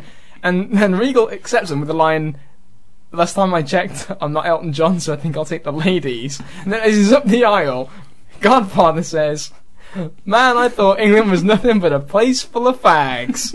And Regal's face is fucking awesome. Sobered him up in no time. Yeah, you get the sense in that tussle on the floor, Regal was throwing a few nice shots in there. Queen and country. I'd like to think so. Kane is attacking crew members throughout the show. The cops come. Kane runs away. Ken Shamrock and the Big Boss Man go to a double disqualification after the referee gets thrown around. Vincent Mann comes down and talks about Ken Shamrock joining the Corporation, which is obviously the new name for the group that Vince will be leading, and he does. They shake hands on it. Of course, the idea here being that Vince, I could use a man like you can. Yeah, and again, if a shooter. If this was done on... Well, if you look at it on paper, you can see this looks a bit fucking stupid. He's got screwed over by Vince, and now he's getting left, right, and centre, and now he's Boss Man's been fucking him over. But that's the heat. He sold out, so that's fine. So I had no problem with that. Yeah, he sold out, and as Vince once remarked to him, "You're not the sharpest knife in the drawer." However, he tells him again, doesn't he? He said, "But you are the most dangerous." So we also get the Hawk, I'm going to commit suicide angle where he climbs the Titantron. Fucking Paul Ellering's there, crying Paul in a fucking Ellering, river. Paul Ellering, who turned on him, comes out because this is real. Yeah, I'm sure the word Mike gets calls him mentioned a few times. Mike is used. Yeah. Children are invoked because they call him Uncle Mike. I think is where the Mike comes in. It's your atypical Russo bullshit, isn't it? Droz climbs the Titantron to try and calm him down, grabs him by the shirt and shoves him off backwards, and then about 5 minutes later a shadow falls of something behind the Titantron. Everybody panics, and then it's not mentioned again for the rest of the night. And I feel a little unfair arbitrarily saying that stupid stuff is Russo, but I feel comfortable in saying that the lack of foresight in how we're going to follow this up on this show, That smacks of Russo. it smacks of Russo because it stands out from a lot of the other storylines they do, where they do a little follow up here and there, which is what's really good about the show at this point. Yeah. Even though some of the angles are completely wacky when we'll come to some of the other shows, they're kind of consistent and there's a wacky charm to them. You can follow some sort of line that's leading somewhere. Yeah. For example, as wacky as it is, the whole Blue Blazer stuff, at least there's a continuity in the sense of Owen's proclaiming it's not him, and then there's the Blazer with Owen, but we know it's Owen really. Again, with the emphasis by JR putting it over subtly without ramming it down your throat, with no subtlety or just. That's the thing. It just got me then. The difference between the commentary as well is JR knowing when to be subtle and when to hard sell, whereas Shivani and the WCW announced team, it sounds like a bad used car salesman. Yeah. Telling me that every fucking car I'm looking at is the best thing. car It's you've ever perfect. seen. And you know what it is? It's that thing too of when the praise they got in the early inception of the NWO angle, when all they could do was non-stop talk about this massive threat. And the fact that it worked, obviously, and they got praised for how well it worked, is that that's all they know. So this is so every segment, we're going to treat that like that's the most important thing in the world now, and they can't get off that fucking habit. However, on this show, the main event, Steve Austin versus The Rock for the WWF Championship. Man, the heat in this is fucking insane. The crowd is going rabid. It's a great little match. There's a crazy brawl going on at the end. You got Mankind and Shamrock on the floor as Mankind's trying to get to Vince. And then out of nowhere, The Undertaker appears to hit Steve Austin with a shovel to end the show. This is like. Was this like a little test? Do you think it's like can it click? They know it clicks. I think they thought that this is going to be Mania, so let's test it. So let's test it, and it was like, this is money. This is it. This is the shit. This is what we wanted. And the thing is, whilst we are sort of dismissive or belittling of the way Nitro ends with sort of the schmoz finish and the chaotic nature of it all, in much the same way that you referenced their commentary and how big every single angle is. As we've stressed, they have done it repeatedly, and when they do these wild brawls on Nitro, it just tends to be a rash of bodies filling the ring without rhyme or reason. You can point to person 5 or 6 in the queue, or whatever. You say, why are they really out there? They're just out there because it's another body. Whereas at least with something like this, where it's a schmoz finish, you've got interconnecting parts. Yeah, exactly. Yeah. You've got Foley coming out to get to Vince for obvious reasons. You've got Shamrock and Bossman involved because they're the newer members of the corporation. Taker coming in because he hasn't forgiven Austin for when Austin was special referee and effectively, in his view, screwed him out of the title. So it's all interconnected and it all makes sense. And you can follow those trend lines. Despite having the match of the year between Hoovy and Kidman, an outsider angle that usually works with Bigelow, Nitro took its biggest drubbing in history to a very good episode of Raw. Nitro did a 4.25 to Raw's 5.5, Raw's highest ever rating in a competitive situation. Nitro did a 3.9 in the head-to-head hours, with Raw winning all 8 segments, and the biggest disaster was for the Goldberg Bam Bam Bigelow confrontation, which was built up for the last 75 minutes as a world title match involving someone who didn't even work for the company. Despite doing a great pull-apart brawl earlier in the show, the competition of Rock vs Austin in the title match led to Nitro suffering a total embarrassment with a 2.7 for Goldberg and Bigelow. Rock and Austin did a 5.5 quarter with a 7.3 overrun. Jesus Christ. That's what was the rating on Raw last week? Fucking hell. WCW has fallen further behind than at any time in the history of the Monday Night Wars, as the company is paying for its lack of developing new talent when it was on top, and not creating new storylines this year when it was losing its grip. Yeah. It's all chickens coming home to roost, and fans who've watched Nitro throughout the run have been given sharp shrift so many times when it comes to their main events. When they now decide they're going to advertise it throughout the course of the show, no one really believes it's going to happen. Yeah. So when you hear on the other end, on the other side, Raw's got Austin against The Rock, where there's not this track record of promising something and not delivering in a main event spot, I'd argue. It's only logical that fans are then going to flock to that. It's a double blow too, because Benoit and Brett, I think, I haven't got them written down, I'm pretty sure it was a 4.4 that Brett and Benoit did, and it dropped to a 2.7 for Goldberg and Bigelow right near the end, and with Rock and Austin obviously getting huge numbers there. That's a decisive, they know what they want to watch. That's unbelievable, because Goldberg was still a huge, he was hot, fucking massive. He was, that is shocking. And I think that shows having two now stars in one match against one on the other. And that's the one thing I wanted to mention there. I remember distinctly watching that show when it happened, Rock and Austin on Raw, and thinking, they've got their two top stars now, in much the same way that there's the Brett Shawn dynamic for the years prior, like Rock and Austin, that's it. They got it now. So I mean, you're not wrong, Kieran. Goldberg is still a big positive for WCW. This Jericho stuff must have voiced him a bit, or not been highlighted. But the fact, I'm going to say, the fact that he hasn't been highlighted and hasn't really been treated seriously in any form or fashion since July, when he won the belt. You know, by the time you've done that, however much of a boon he may generally be, in comparison to Austin, who's been treated as a megastar, and Rock, who's been treated very well over the last month in particular, but obviously prior to that he'd been building momentum, they're just going to cast a large shadow over Goldberg. Precisely. Raw did 290,000 viewers to Nitro's 250,000, which makes it 4 weeks in a row that Raw has won the England ratings race.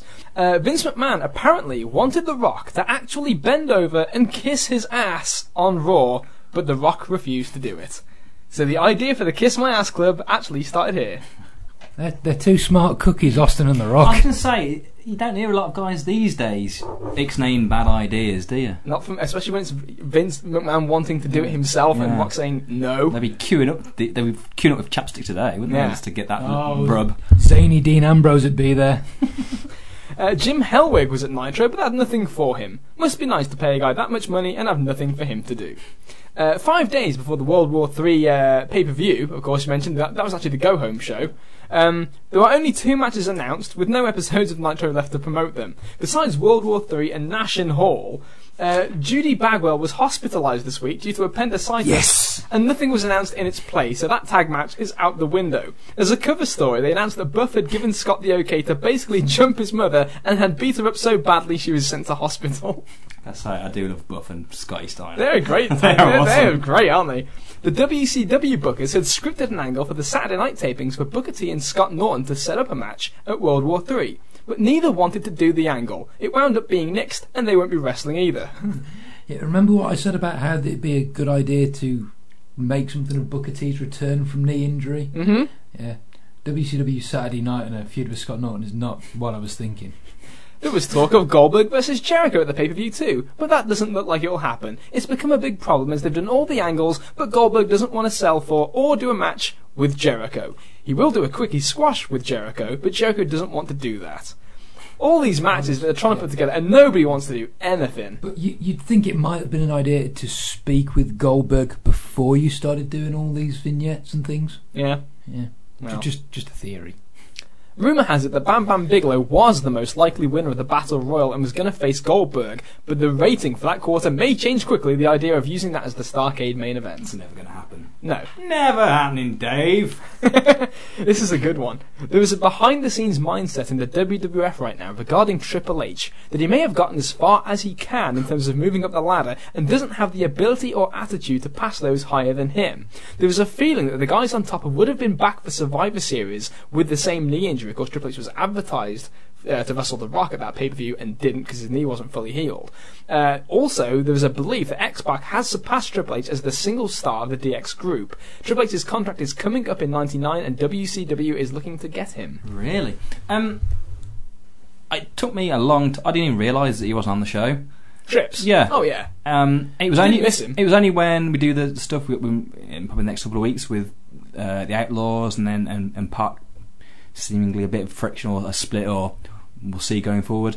It was like, where was Triple H and all this? Are they heels or faces? Or he's not on the fucking show. He's not around. Even China's there, but there's no Triple H. That's it. My response to Kieran, we were talking about this before we were recording, was that I had noticed he wasn't there, but at no point did I miss him. No. At no point did It I didn't feel like a void either, that's the thing. No, absolutely not. What was the... so he was out of Survivor Series? Yeah, he was supposed to wrestle at Judgment Day and couldn't do it. He was supposed to wrestle in September, couldn't do it. October, couldn't do it. November, people believed he would be back in time, and at the state of his knees it was examined, they thought a top guy would have, even though, injured, a top guy would have done it, and he didn't. Was he... Except for lose. Yeah. Yeah. Is that what he was? Of course. Yeah. Against Rock, who do you think is going to win out of those two? Oh, yeah, that's what I was going to say. Yeah, precisely. Of the WCW wrestlers whose deals are coming up over the next year plus, the Giant is considered by many in the company as very close to gone. Giant will either have to change his attitude, or Titan will have to create a double standard for him. With his weight ballooning up to 505 pounds, he has a reputation in and out of the ring for overall laziness. The Horsemen were all at Thunder this week, none were used, which caused some heat. The 4 Horsemen or the NWO Horsemen? The 4 Horsemen. Oh, okay. All at Thunder, none used. Is that... There's Nitro when they weren't, there's a Thunder they weren't. They just fly these guys in and don't use them.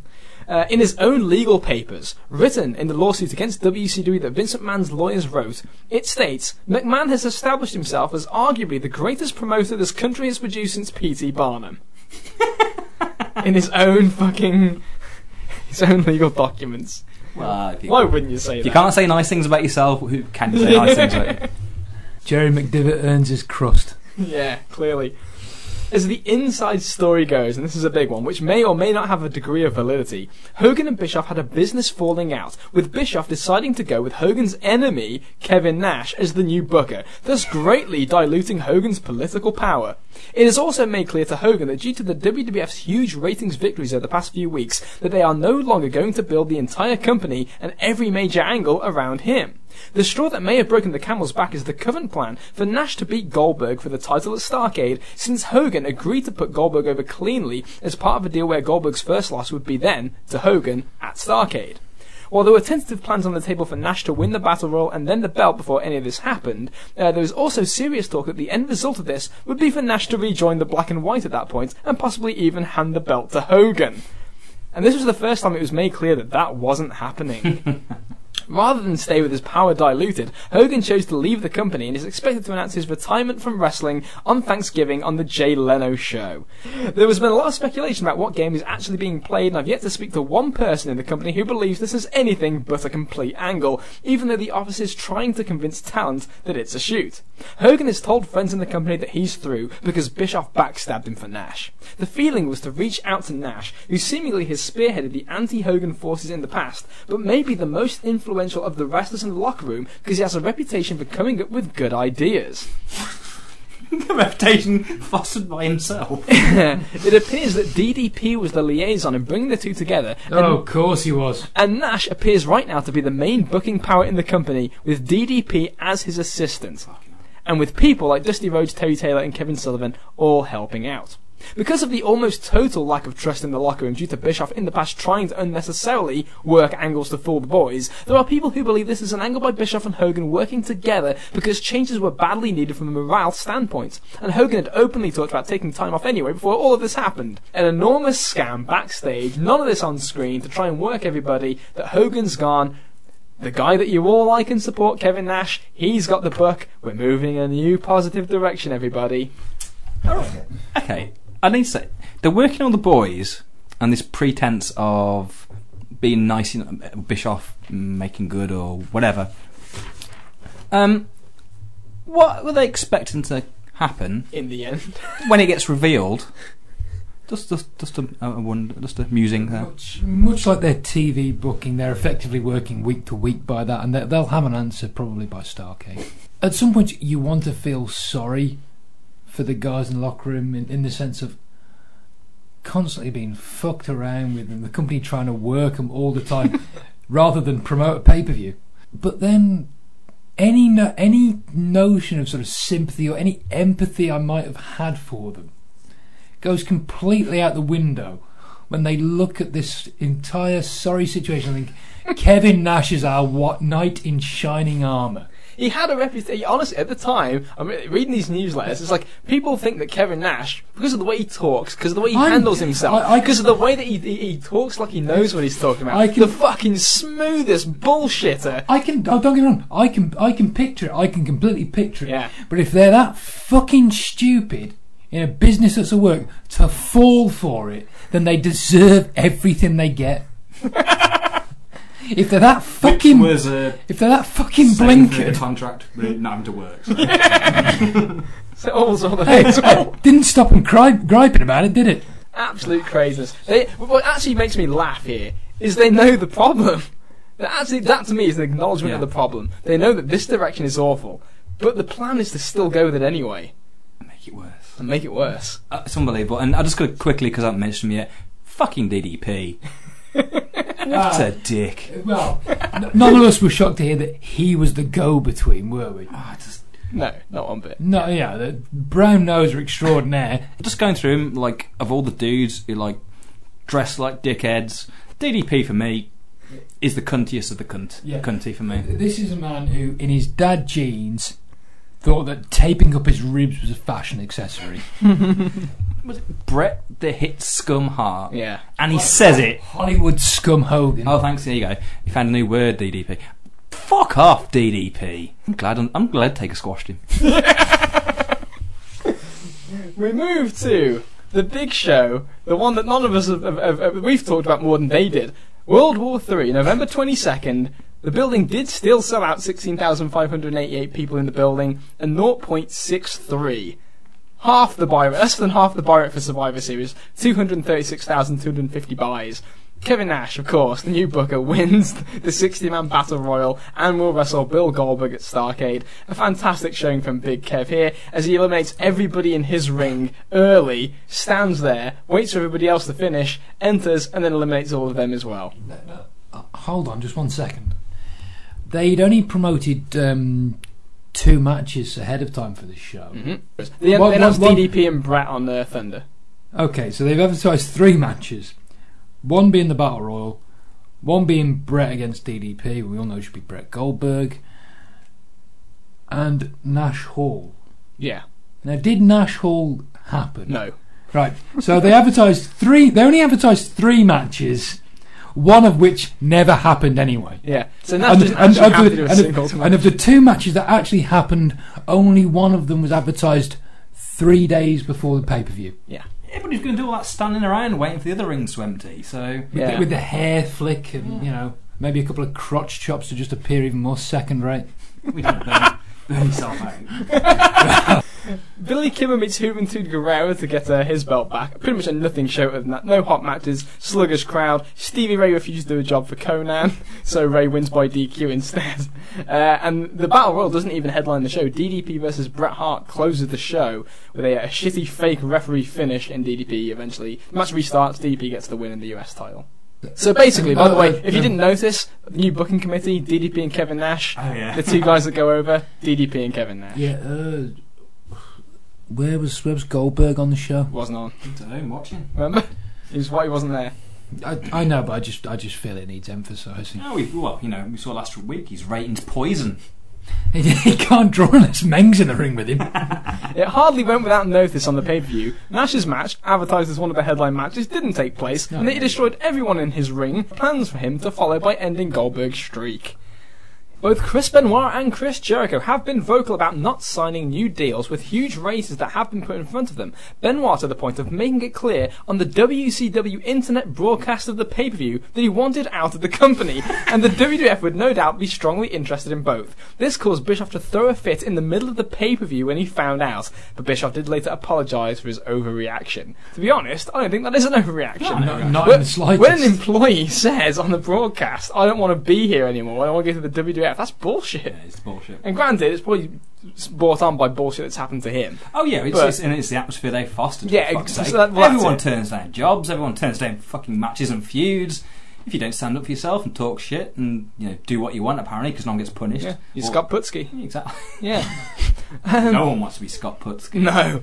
The next day, Raw and Nitro, it's November 23rd now. The big story on this show is the Steve Austin angle, which was unusually lame, to the point that I'm shocked it got through the editing process, says Dave Meltzer. It left a bad taste on an otherwise good show. This is, of course, the show-long embalming fiasco, where Steve Austin is in the hospital to start the show. He gets kidnapped by Taker and Paul Bearer. They go to bury him alive. Then they change their mind. They try to then embalm him alive. Taker is doing his Latin devil chants. And then Kane wanders in and saves the day as Steve Austin just runs off, I guess. This series of... I cannot believe that Austin went with this. This series, first segment, Austin in a hospital bed. No. Steve Austin would not sit there in a hospital bed. Yeah. No chance. He goes home and fucking... Go home, get some aspirin and drink a beer. Yeah. Nah. And then Taker, after they kidnap him with the chloroform, I guess, and they drag him into the... He hasn't dug the fucking hole yet. No. Moron. It's a half-dug hole, so he just leaves the, the semi-unconscious Steve Austin lying on a pile of dirt. Well then, luckily... Does he drug him again? He comes to, drugs him again, then they drags him to the car, and he goes off to stab him in the chest with his big thing. Yeah, as Paul Bearer's getting the embalming fluid ready. But thank God for Kane just arbitrarily turning up. Yeah, he was there anyway. Carl, come on. Yeah, because the segment isn't shit enough already. You just need Kane to be the cherry on the shit sundae. I'll be honest, I was thankful for anyone. It's just... How are they getting out of this shit? Yeah. It's just... This sucks. There's no way to say of this all the sucks. things that Austin has refused, will refuse to do, did he just have an attack of conscience all of a sudden? Or, just like, probably could take. But even more so, why the fuck does Taker agree to this? Yeah. I mean, we're already on that trajectory of and as much as there are times when I can't stand Taker, this is really the start of what I consider his. Is it his worst period, bearing in mind what he does during the invasion? Either way, it's not. If it's not top of the list, if it's not top of the list, it's not far removed. The whole venturing off into all this ministry bullshit that we're going to be fed for the next 6 months. It's just hideous from start to finish, and I just cannot believe it happened. Where did this come from? What, the idea? Him and his character of the Latin speaking embalmer. He just there was never an explanation why Bearer was suddenly back with him. He just was. It was they just had that walk out on Raw. They walked out on Raw that time. There's been a reconciliation, and by the way, I really did start the fire. So much for the last 18 months, eh? But we had you going. And did they just? Was it just a? We've been on too much of a good streak lately. Let's throw Nitro a bone. They set this up, obviously, it was the shovel shot, and then they showed a house show footage. Austin passed out, right? Was that a work? Yeah. It was a work. It was a work to set up this. At least they put foresight into this shit angle. Yeah, they did. Yeah. Of all the things to put foresight into, this piece of shit. Can we get to what I consider the real highlight of the show, please? Let's see. What is the curious thing being? What does Liam think as he goes through the notes now, listeners? What does he think will be my highlight of the show? Is it when Mark Henry asks China out on a date? There we go! And she says yes. And he falls backwards, and D'Lo is so happy for him. It's wonderful. Vince announces Shawn Michaels as the new commissioner, who then turns around and books The Rock versus X-Pac, one of his DX buddies, for the main event for the WWF Championship tonight. So that's your main event that you're going to get. What? Why? Why was he made commissioner? Well, we find out in the end. We know. don't we? No, that's not why. I want to know why. The reason. Yeah. We'll come to that too. Okay. We'll come to that too. I was going to say, because he's just... Again, this is something... I feel like we should have saved a lot of this for the recording, but again, me and Kieran talking about this prior to us starting the show was just how misplaced Michaels seems in this whole setup as the what we'll get to, the corporate commissioner. And I just wonder if it's one of those where it was only ever planned to be so many weeks, or if they just, the light bulb went off above their heads and they realised this isn't the best use of him. But I suppose you'll divulge as we get to that, Liam. Indeed. So we also have ICP turning heel on the Oddities. They were always heels. Never liked him. Goldust and Mark Mero ends with the debut of PMS. Terry Runnels and Jacqueline kicking both in the balls, or hitting both in the balls. Mankind beats Ken Shamrock and the Bossman in a three-way due to the Job Squad. Come on, Carl. Where's your enthusiasm gone? Dwayne Gill wins the Light Heavyweight Championship thanks to the Job Squad. Come on, Carl. Come on. The Job Squad then beat the New Age Outlaws. What the fuck is going on? Carl? You there? There should be an investigation into this. I'm sure there were betting irregularities. They were deliberately trying to throw the night. Godfather goes to a no contest with Tiger Ali Singh when Regal attacks Godfather. Val Venus makes the save because the plan is to make Godfather and Val Venus a tag team called Supply and Demand. That's over with you, I guess? Yes. The main event sees Rock beat X-Pac with a zillion more turns. The Outlaws, Shamrock and Bossman all came out, but Michaels ordered all of them to the back. Rock grabbed the chair, but Michaels took it from him, and in the Vince Russo special, turns around and hits X-Pac in the head to lead to the pin. Shawn Michaels is also corporate. But I'm with Carl on this one. I think that this is, again, Russo-rific, no foresight, because there's no reason. Why does Vince need a commissioner? It's basically, the premise is, at the end of the day, Vince is just fucking with people because he can. Yeah. It's gotten out of control with Vince, but this is his playground now. Yeah, but in story reason, there's no foreshadowing to the use of a commissioner, so far as I know. Nope. It's just arbitrarily there, and then Shawn turns. It's like, why? There wasn't even a pretense of why we need a commissioner and why it would be Shawn Michaels. It wasn't like Shawn was needed to fuck DX out of something. No, it's like a show of heeldom, but it went nowhere. So that's kind of which is insane. Well, why do you do that? It's very WCW, but it's like it's almost like that. It was just a short term fucking fumblefuck.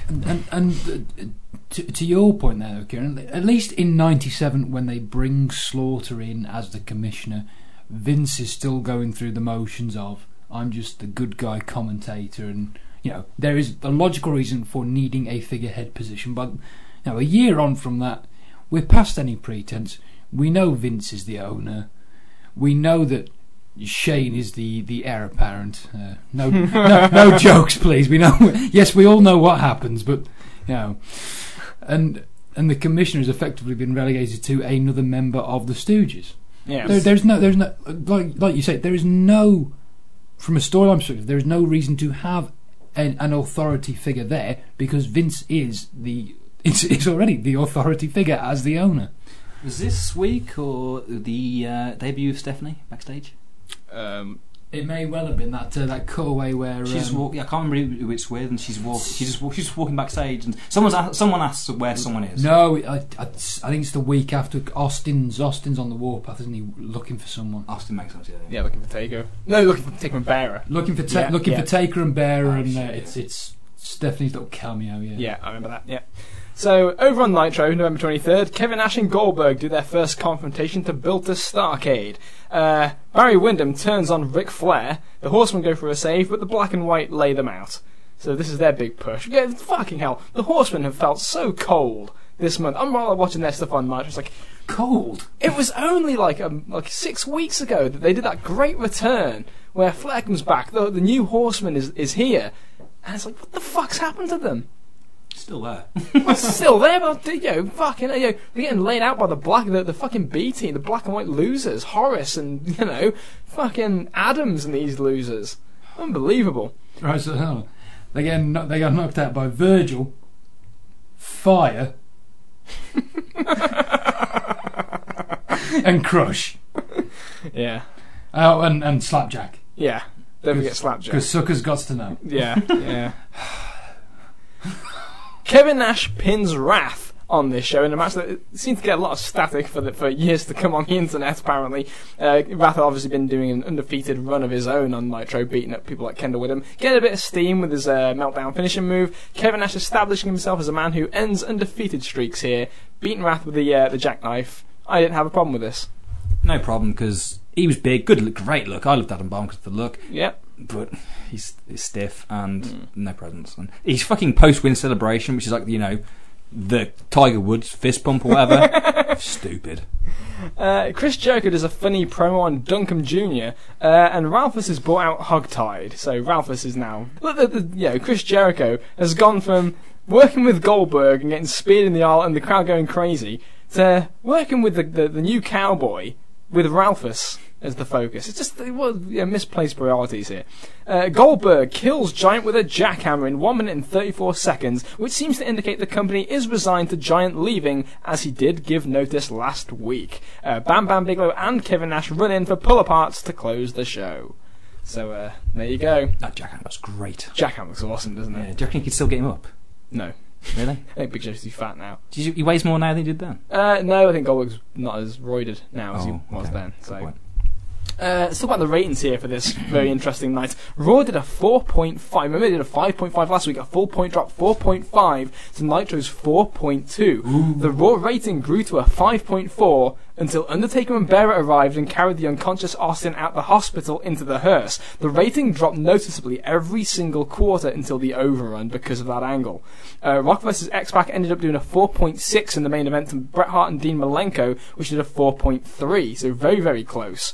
Giant and Goldberg also did a 4.3. There was no question at this point that a lot of steam has been taken from Goldberg, as his pops are nothing like they were even 6 weeks ago, and his ratings drawing power is waning even compared to WCW's fortunes. So yeah, it's what we said. It's the Horsemen, it's Goldberg. The past 6 weeks, the focus in the wrong places, or no focus anywhere. It seems like it's taken its toll. In the UK, Raw wins again, 350,000 viewers to 270,000 viewers.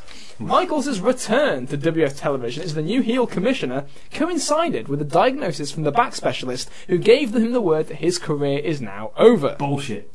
The feeling was he could be reintroduced with an angle which more likely than not would have been to turn on DX and feud with Triple H when he was physically ready. With the word that may no longer be possible, WWF is attempting to get some return on its $750,000 per year contract with Michaels by making him at least a heel television commissioner character. Michaels, while not wrestling by the way, another one for the Conspiracy Corner, was actually being paid on his lifetime disability policy as well as his $750,000. Was that with Lloyd's of London? Probably was. They all seem to be with Lloyd's of London. But yeah, so that's the reason. It was just a hot shot. Well, you can't wrestle. Let's just bring him back now. Because they weren't going to let him go. No, you weren't going to let him go. Absolutely no way. They knew it was bullshit. They'd wait him out. That's what they did. Even if that is the case, which it is, I don't know why I pose that as a question. We all know it. We all know Predicting with hindsight is fucking beautiful, Carl. You can't go wrong. Seriously. I can only imagine it was this sense of, well, when he left, he was a heel.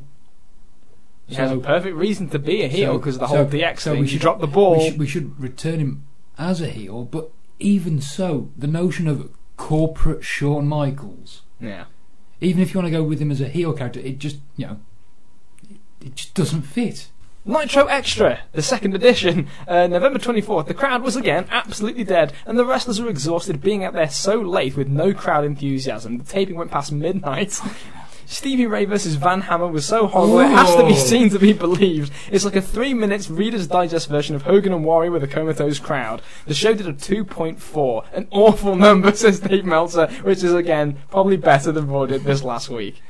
Among the ideas being battered around right now are combining the NWO back into one group as heels. Though obviously, since the idea is to get rid of the NWO dud guys, they're probably going to end up being cheered anyway. Sting and Conan will remain faces and probably feud with them.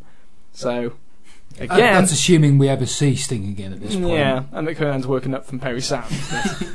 But, I mean, yeah, but... Why couldn't Taker have embalmed him? Yeah. But think about it, though.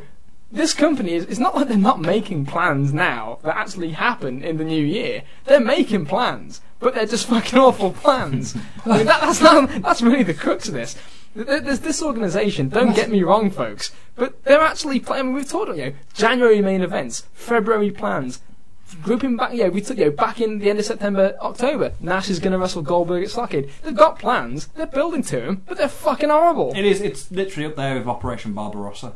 It's like things you should just not do, and they plan them well ahead of time, and they still do them. And WCW don't even have the excuse of their plans being fucked up by the Italian army. Standards and practices cards more lethal than any army Italy could muster. That's probably why DDP had to settle on using the word scum. Yeah. Oh my god. It appears likely WCW is just going to eat Warrior's contract as they didn't even bother bringing him to the pay-per-view or Nitro. So there you go, his work is over, and that is the end of the Warrior in WCW. It's for the best. November 25th, Scott Hall had a mishap wrecking a rented 1999 Cadillac, his 5th car wreck of the year. It could be a 1999. Huh? Oh, that's wrong, isn't it? 1999 Cadillac. Well, maybe it was released a year ahead like Madden games are, He fell asleep at the wheel and the car rolled over 3 times. He could have been seriously injured, but he was wearing his seatbelt and escaped with a bunch of cuts and bruises, and his face was a little swollen. But he wasn't even hospitalised. Anyway, they took a breathalyzer and he wasn't even intoxicated. That's bullshit. He paid him. He paid him off. Well, just because he passed the breathalyzer doesn't mean he wasn't pilled up.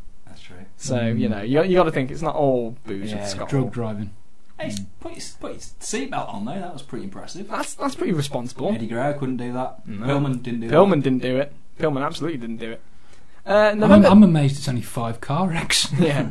November 26th, Hulk Hogan announces his retirement on The Tonight Show and talked about running for president. Which, by the way, has been promoted, this appearance on Jay Leno, more than probably World War III. Oh, no, it's not even a doubt it's promoted Cool. World War III. Cool. Not even a shred of that in my mind. A presidential run he put so much forethought into that when Leno asked him if he was going to run as a Democrat or a Republican, he couldn't even answer and didn't even have the brain power to think of saying, I'm going to run as a third-party candidate. Hogan didn't think very well on his feet and he looked bad on the show. Still, his retirement did get a lot of mainstream coverage, and CNN and ESPN did talk about him running for president. So Hogan's desperate publicity grab, I guess, worked. But the thing is, though, if anyone's ever seen the whole thing of the Jay Leno show, Leno just buries him the whole way through. Leno's got no time for it. When he talks about his retirement, Leno outright says, so this is going to be one of those retirements where you come back in 6 weeks. How long was it? About 6 weeks.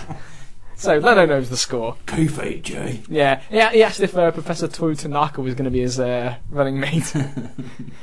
Steven Regal was sent home in the middle of the tour this past week because he was in no condition to perform. Aside from his theme song, up to this point he's been a huge disappointment for a guy who, when he was signed, was being considered a potential title contender for Austin. Put me in a fucking hard hat. And you wanted him against Austin. I don't know. Just goes to show that WCW doesn't have a monopoly on bad ideas. No, certainly not. Rick and Scott Steiner both signed 3-year contracts just days before their deals expired for $600,000 per year apiece. Rick Steiner earning $600,000 a year for any reason. I don't care how hot the business is. Guaranteed is criminal. But the number itself is galling, and the fact that he's on parity with Scott is just another, black eye for the Steiners. Who would team with Judy Bagwell if he left? We go now to the final Raw and Nitro of this month, November 30th. Oddities and Luna going against the Headbangers, and ICP is officially made for the Rock Bottom pay-per-view. Get your wallets out now, folks. Steve Austin stuns the Insane Clown Posse and the Headbangers, and then does a promo on The Undertaker. So obviously this is what we talked about before, the show-long thing where he's going to chase down Taker. Insane Clown Posse actually complained about having to take the stunner from Steve Austin. Really? Yeah. Fucking hell. Carl, what do you think? I think we all know what I think. Kieran, come on. Someone's going to mention this. Widen that ditch. I thought they'd struck a deal to use these guys on screen because they were using their music or something. Yeah.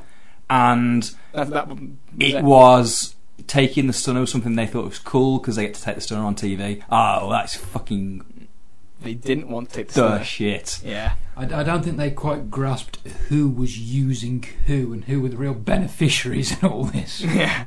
Bossman and Shamrock attack the Brood to save the New Age Outlaws, teasing that the Outlaws might be joining the corporation. Obviously, this is after Sean had done so the prior week. So there's a bit of an Outlaws tease here. Again, you mentioned it before, Kieran. Dissension within the DX ranks.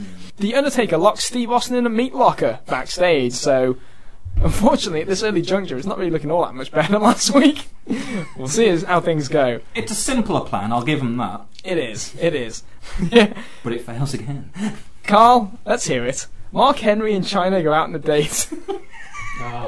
It's the greatest love story of the 20th century. I don't think I need to say any more than that. I'm welling up now just thinking about it. I think this little sequence deserves. We've buried the fucking embalming, so I'm going to give this a bit of credence. So it starts off. D'Lo's prepping him. He's prepping him for the date. Mark's looking smooth with his suit and his reading glasses, looking like a gentleman. Flowers. Got the car ready. The limo's there. Already, and he's with D'Lo, and he asks D'Lo, "Will you come on the date with me?" Which he's like, "What the fuck? Come on, Mark." D'Lo's not having any of this, but eventually they're just, okay, Mark, I'm going to go for moral support. So he goes on the date with Mark Henry outside the bar restaurant thing, and on the way there, outside the limo, he gives him the jacket first to dress up, and then the hat, and everyone, the crowd just pisses themselves, and he wants D'Lo to be his fucking driver. So D'Lo eventually he's not happy, but he gives in. So he says, okay, gets in the driver's seat. Mark Henry standing in the back seat. Nonplus, not happy, hands outstretched.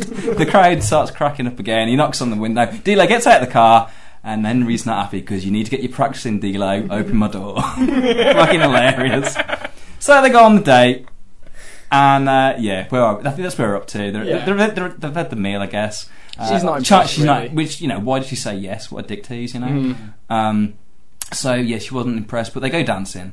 And that's where he really wins her over. And that's when he wins her over. He goes off to the bathroom, does he, I think? Yeah, goes to the bathroom. And she gets some insults when he's away, so she nails one dude. Henry comes in takes out the other two, and something special's happening here. Oh, and D'Lo's facial expressions throughout, this comedic timing. He's channeled Eddie Murphy or something. He's channeled one of the great comedians of the 80s, and he's bringing it into the 90s. It's just I recognise D'Lo. Dave Meltzer says it was the first time Mark Henry ever did anything really good in this business. I didn't actually realise whether this was perceived as a good or bad angle or not. No, it's apparently perceived as very good. I didn't know either. Taker beats up Kane, and Bearer gets the orderlies on him. So again, this is the show along. We're going to come back to this several times.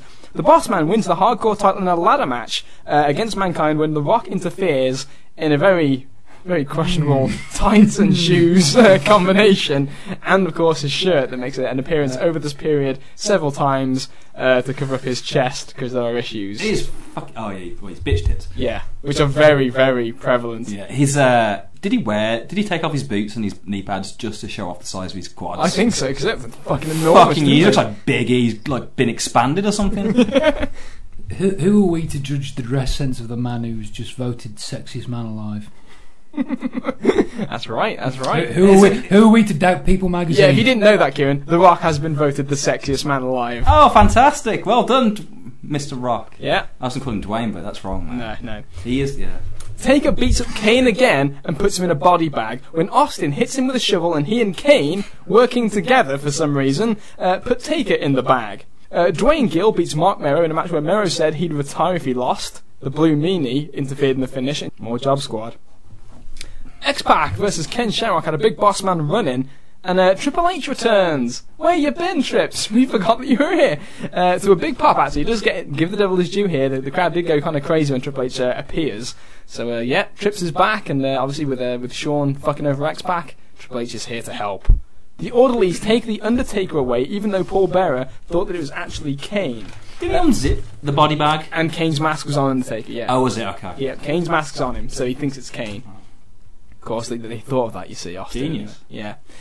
Shane brought out Sable to come out with a new WWF cologne and perfume. Shane started looking down her top and she sprayed the cologne in his eyes. Needless to say, this was not nearly as funny as Mark Henry. No, it was not. No. Although Shane saying "eau de toilette" was quite funny, and then after he gets sprayed, saying also makes a delicious breath spray or something like that. Could have been funny. Rock beats Al Snow to keep the title. Al, is this Jabroni's name? Kane and Austin then catch Paul Bearer and throw him down a manhole to end the show. No word on whether or not we found Jimmy King down there while he was there, by the way. It's remarkable that during this skit that uncontrollable, going berserk Kane, who can't be reasoned with for several weeks, now takes instruction from Steve Austin. He wasn't uncontrollable, Carl. He was lost. He was directionless. And Steve Austin temporarily gave him direction. November 30th on Nitro, over on the other channel, to combat this, the show was better than it's been in a while, which is really high praise. Eric Bischoff named Scott Steiner as the new leader of NWO Hollywood, and to be quite honest, that is much deserved after the past month. Scott Steiner, I think, has been quite fantastic here with his outbursts, his rage. He comes off so much more major league than all the other NWO stooges, and actually as a pure heel too. And yet he's paid the same amount as his brother Rick, who was tag teaming with Kenny Chaos and Judy Bagwell. Don't start. More to the point, I don't feel that Scott Steiner should be the leader, because I don't feel he deserves to have that taint on him. He shouldn't be associating with the likes of Stevie Ray. Break him If away. it wasn't for the ragtag underlings, the way they tried to push it as him being the replacement for Hogan, it could have been a nice rub. And yeah, he was, but yeah, it's still great. You're the leader of the job squad. Yeah. Pretty much. You're the Al Snow of WCW. Conan won the television title from Chris Jericho on this show. Got a big pop. The Wolfpack all come out to celebrate and put Conan on their shoulders. So big moment here for K-Dog. No, Chris it's Jericho. not. It's the television title.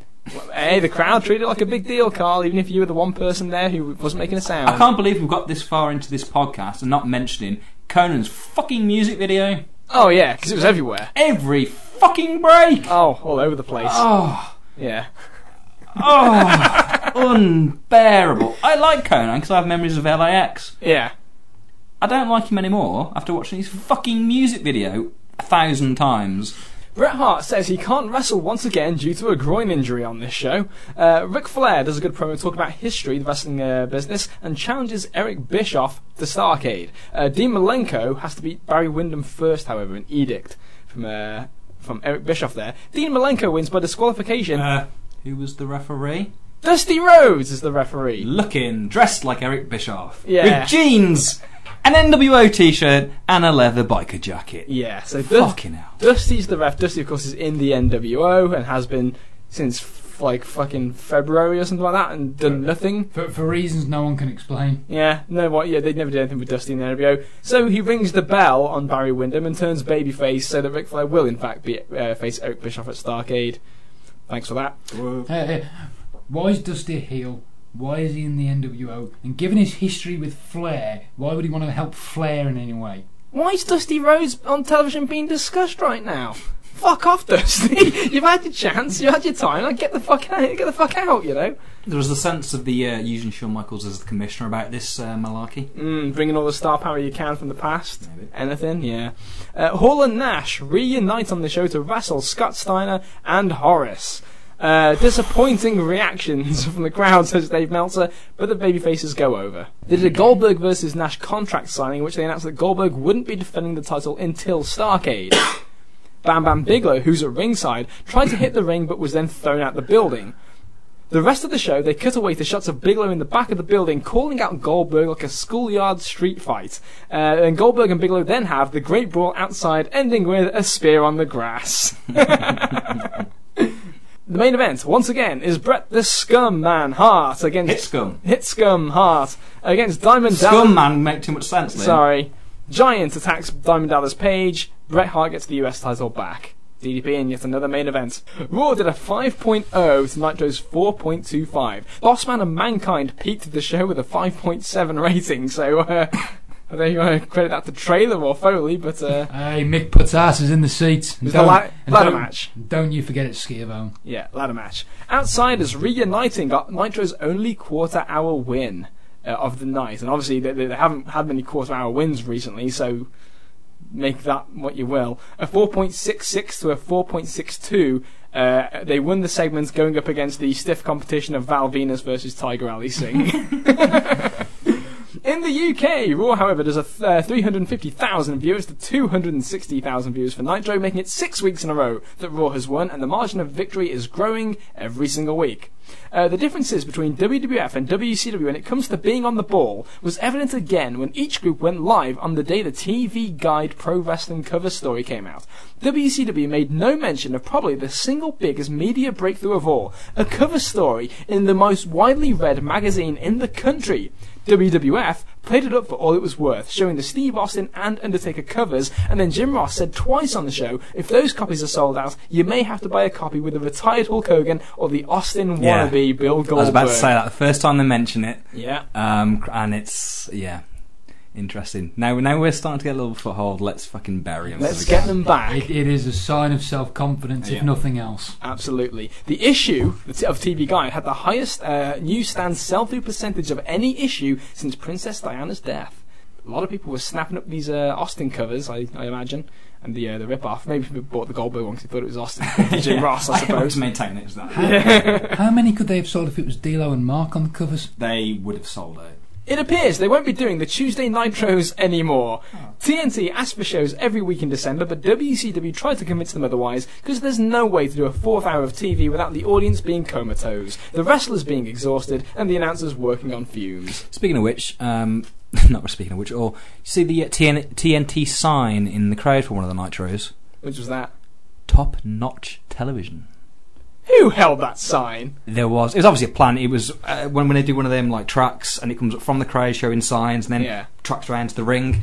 Yeah, there's about 3 or 4 signs. They all look fake, but the most fake was Top Notch Television. If there's a fan out there, and if you're listening, and you took the time to get a piece of card from W.H. Smith and took a pen and wrote TNT Top Notch Television, I can only assume that someone from TNT got comped tickets and they were taking their son or something, and he wanted to take like an Austin poster. He said, no, you can't do that. Took it off him. And let's come up with something else. And there you go, son. There you go. In all cases of the WCW expiring contracts, Bischoff is making these next few weeks crunch time. The basic threat is that if wrestlers don't re-sign now, they will no longer be pushed on television. Bischoff wanted Jericho to sign his new deal on the spot at Nitro, and when he didn't, Bischoff ordered for the TV belt to be taken off him and put on Conan. Eddie Guerrero lost to Billy Kidman on Nitro because he was also directly given the new deal and didn't sign it there on the spot. Mysterio Jr. was basically given an ultimatum that if he doesn't sign his new deal now, the deal, which does have a sizable raise, will be pulled off the table.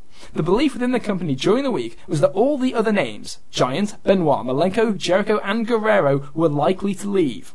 Bischoff has actually presented the wrestlers with 3-year contracts for what is believed to be between $450,000 to $500,000 per year for everybody except Rey Mysterio, who is offered significantly less, and Giant, who is offered significantly more.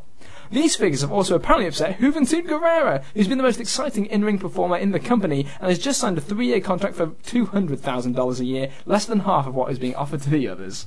So, apart from Ray. Apart from Ray, which is probably right in line. Yeah, right in line. So that's the way that things shake out here at the end of November, lads. And we've seen WCW kind of veer off in the same direction they've been heading for the last 3 months now. It was neck and neck there for a while, but it's not looking good for WCW. WWF has seen The Rock turn heel and become quite glorious in his matches on television. Good stuff across the board. Austin's kind of involved in this thing with Taker, and this is kind of the pattern we'll see from Taker for quite a while, where Taker's angles as a heel really dog shit. Yeah, thank you, God. Just tripe, absolute tripe. I'll give the company the benefit of the doubt in the sense of it's never going to be completely straightforward to come up with a scenario which keeps Austin away from the belt for an extended period. Obviously, thankfully, Austin's involvement with him will soon be over. But Taker, as we'll see, will just go off into even more abstract nonsense. But that's the thing, isn't it? Even for some of the more outlandish stuff that involves Taker, some of the booking that doesn't quite mesh, whether it be Shawn as the heel commissioner or the manner in which Austin signs a new contract, points which you can kind of connect up to a point, but they're not properly elaborated on. Even so, it is streets ahead of what the other side are offering up, and it just goes to show how much of a downward trajectory WCW are on, that one of the few things they get to crow about during this entire month is the fact that an Outsiders reunion wins a quarter hour just barely against Val Venus and Tiger Ali Singh. I think as you say it aloud, it's actually really funny. Exactly. But I think if anything sort of encapsulates the state of the war as it is in December '98, I think that does it. You can look at this and you can just say, you know what? If you're a fan, you figured out Nitro. It's this, and you're not going to get anything different. And anything that is different, that actually perks your interest, Goldberg, The Horseman, Bret Hart, Chris Jericho, the LWO, perhaps, if that's your thing, none of it's going to mean anything. That's the thing. Yeah, it's like finally all that shit we've been talking about has come home to roost for him, but it's kind of a stupid thing to say. It's perfectly primed to see where it's going to go, but you can see it is. It's a fucking mess with a rudderless ship. There's one overarching direction, which is Nash and Goldberg now, which sucks as a direction.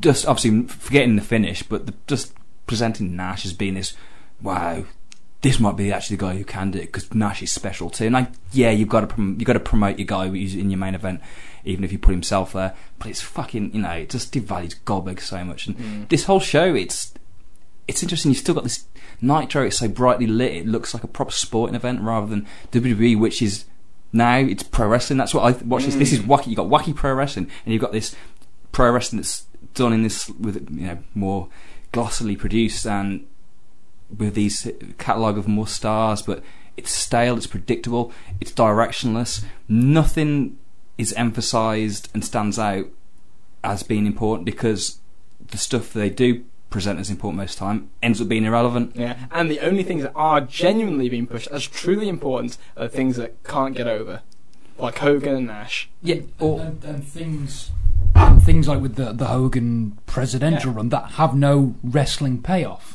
It doesn't even have a real world payoff. No, absolutely. And what was the fucking point? It was subterfuge. It was a misdirection. Well, it was Hogan panicking because his value was obviously for the first time Hulk Hogan, his value was being exposed as not that crucial anymore, and it was a last-ditch desperation ploy to jump on some all the press that wrestling was getting to try and make his name the one that people were talking about, and it didn't mean a fucking squirt shit. Meanwhile, Bischoff is still obsessed, maybe as part of a self-preservation act, to work the boys. I can't get over it. Without realising what the consequences are going to be, considering how bad morale is currently, even with this misdirection, when you wind up at the point, at the same sort of end game that they all expect you to end up at anyway.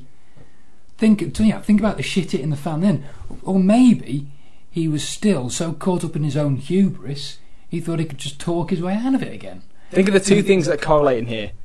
Nash being put in this position because everyone's sick of Hogan, new direction, and Bischoff making the new contracts crunch time in the next couple of weeks before everyone clocks that Hogan's coming back. It's the same thing. That's all this is. He knows that everybody wants out of WCW. It's to buy himself some time. Fuck. Okay, how can we convince everyone to stay if Hogan's there? Hogan, go away for a bit. We'll say that Nash is in charge. All these guys who like Nash and believe that he can be better, they'll get on board, they'll sign, and then when Hogan comes back, they're fucked anyway. They're locked in. But that's it. That's how I read it. I think, they're bang on.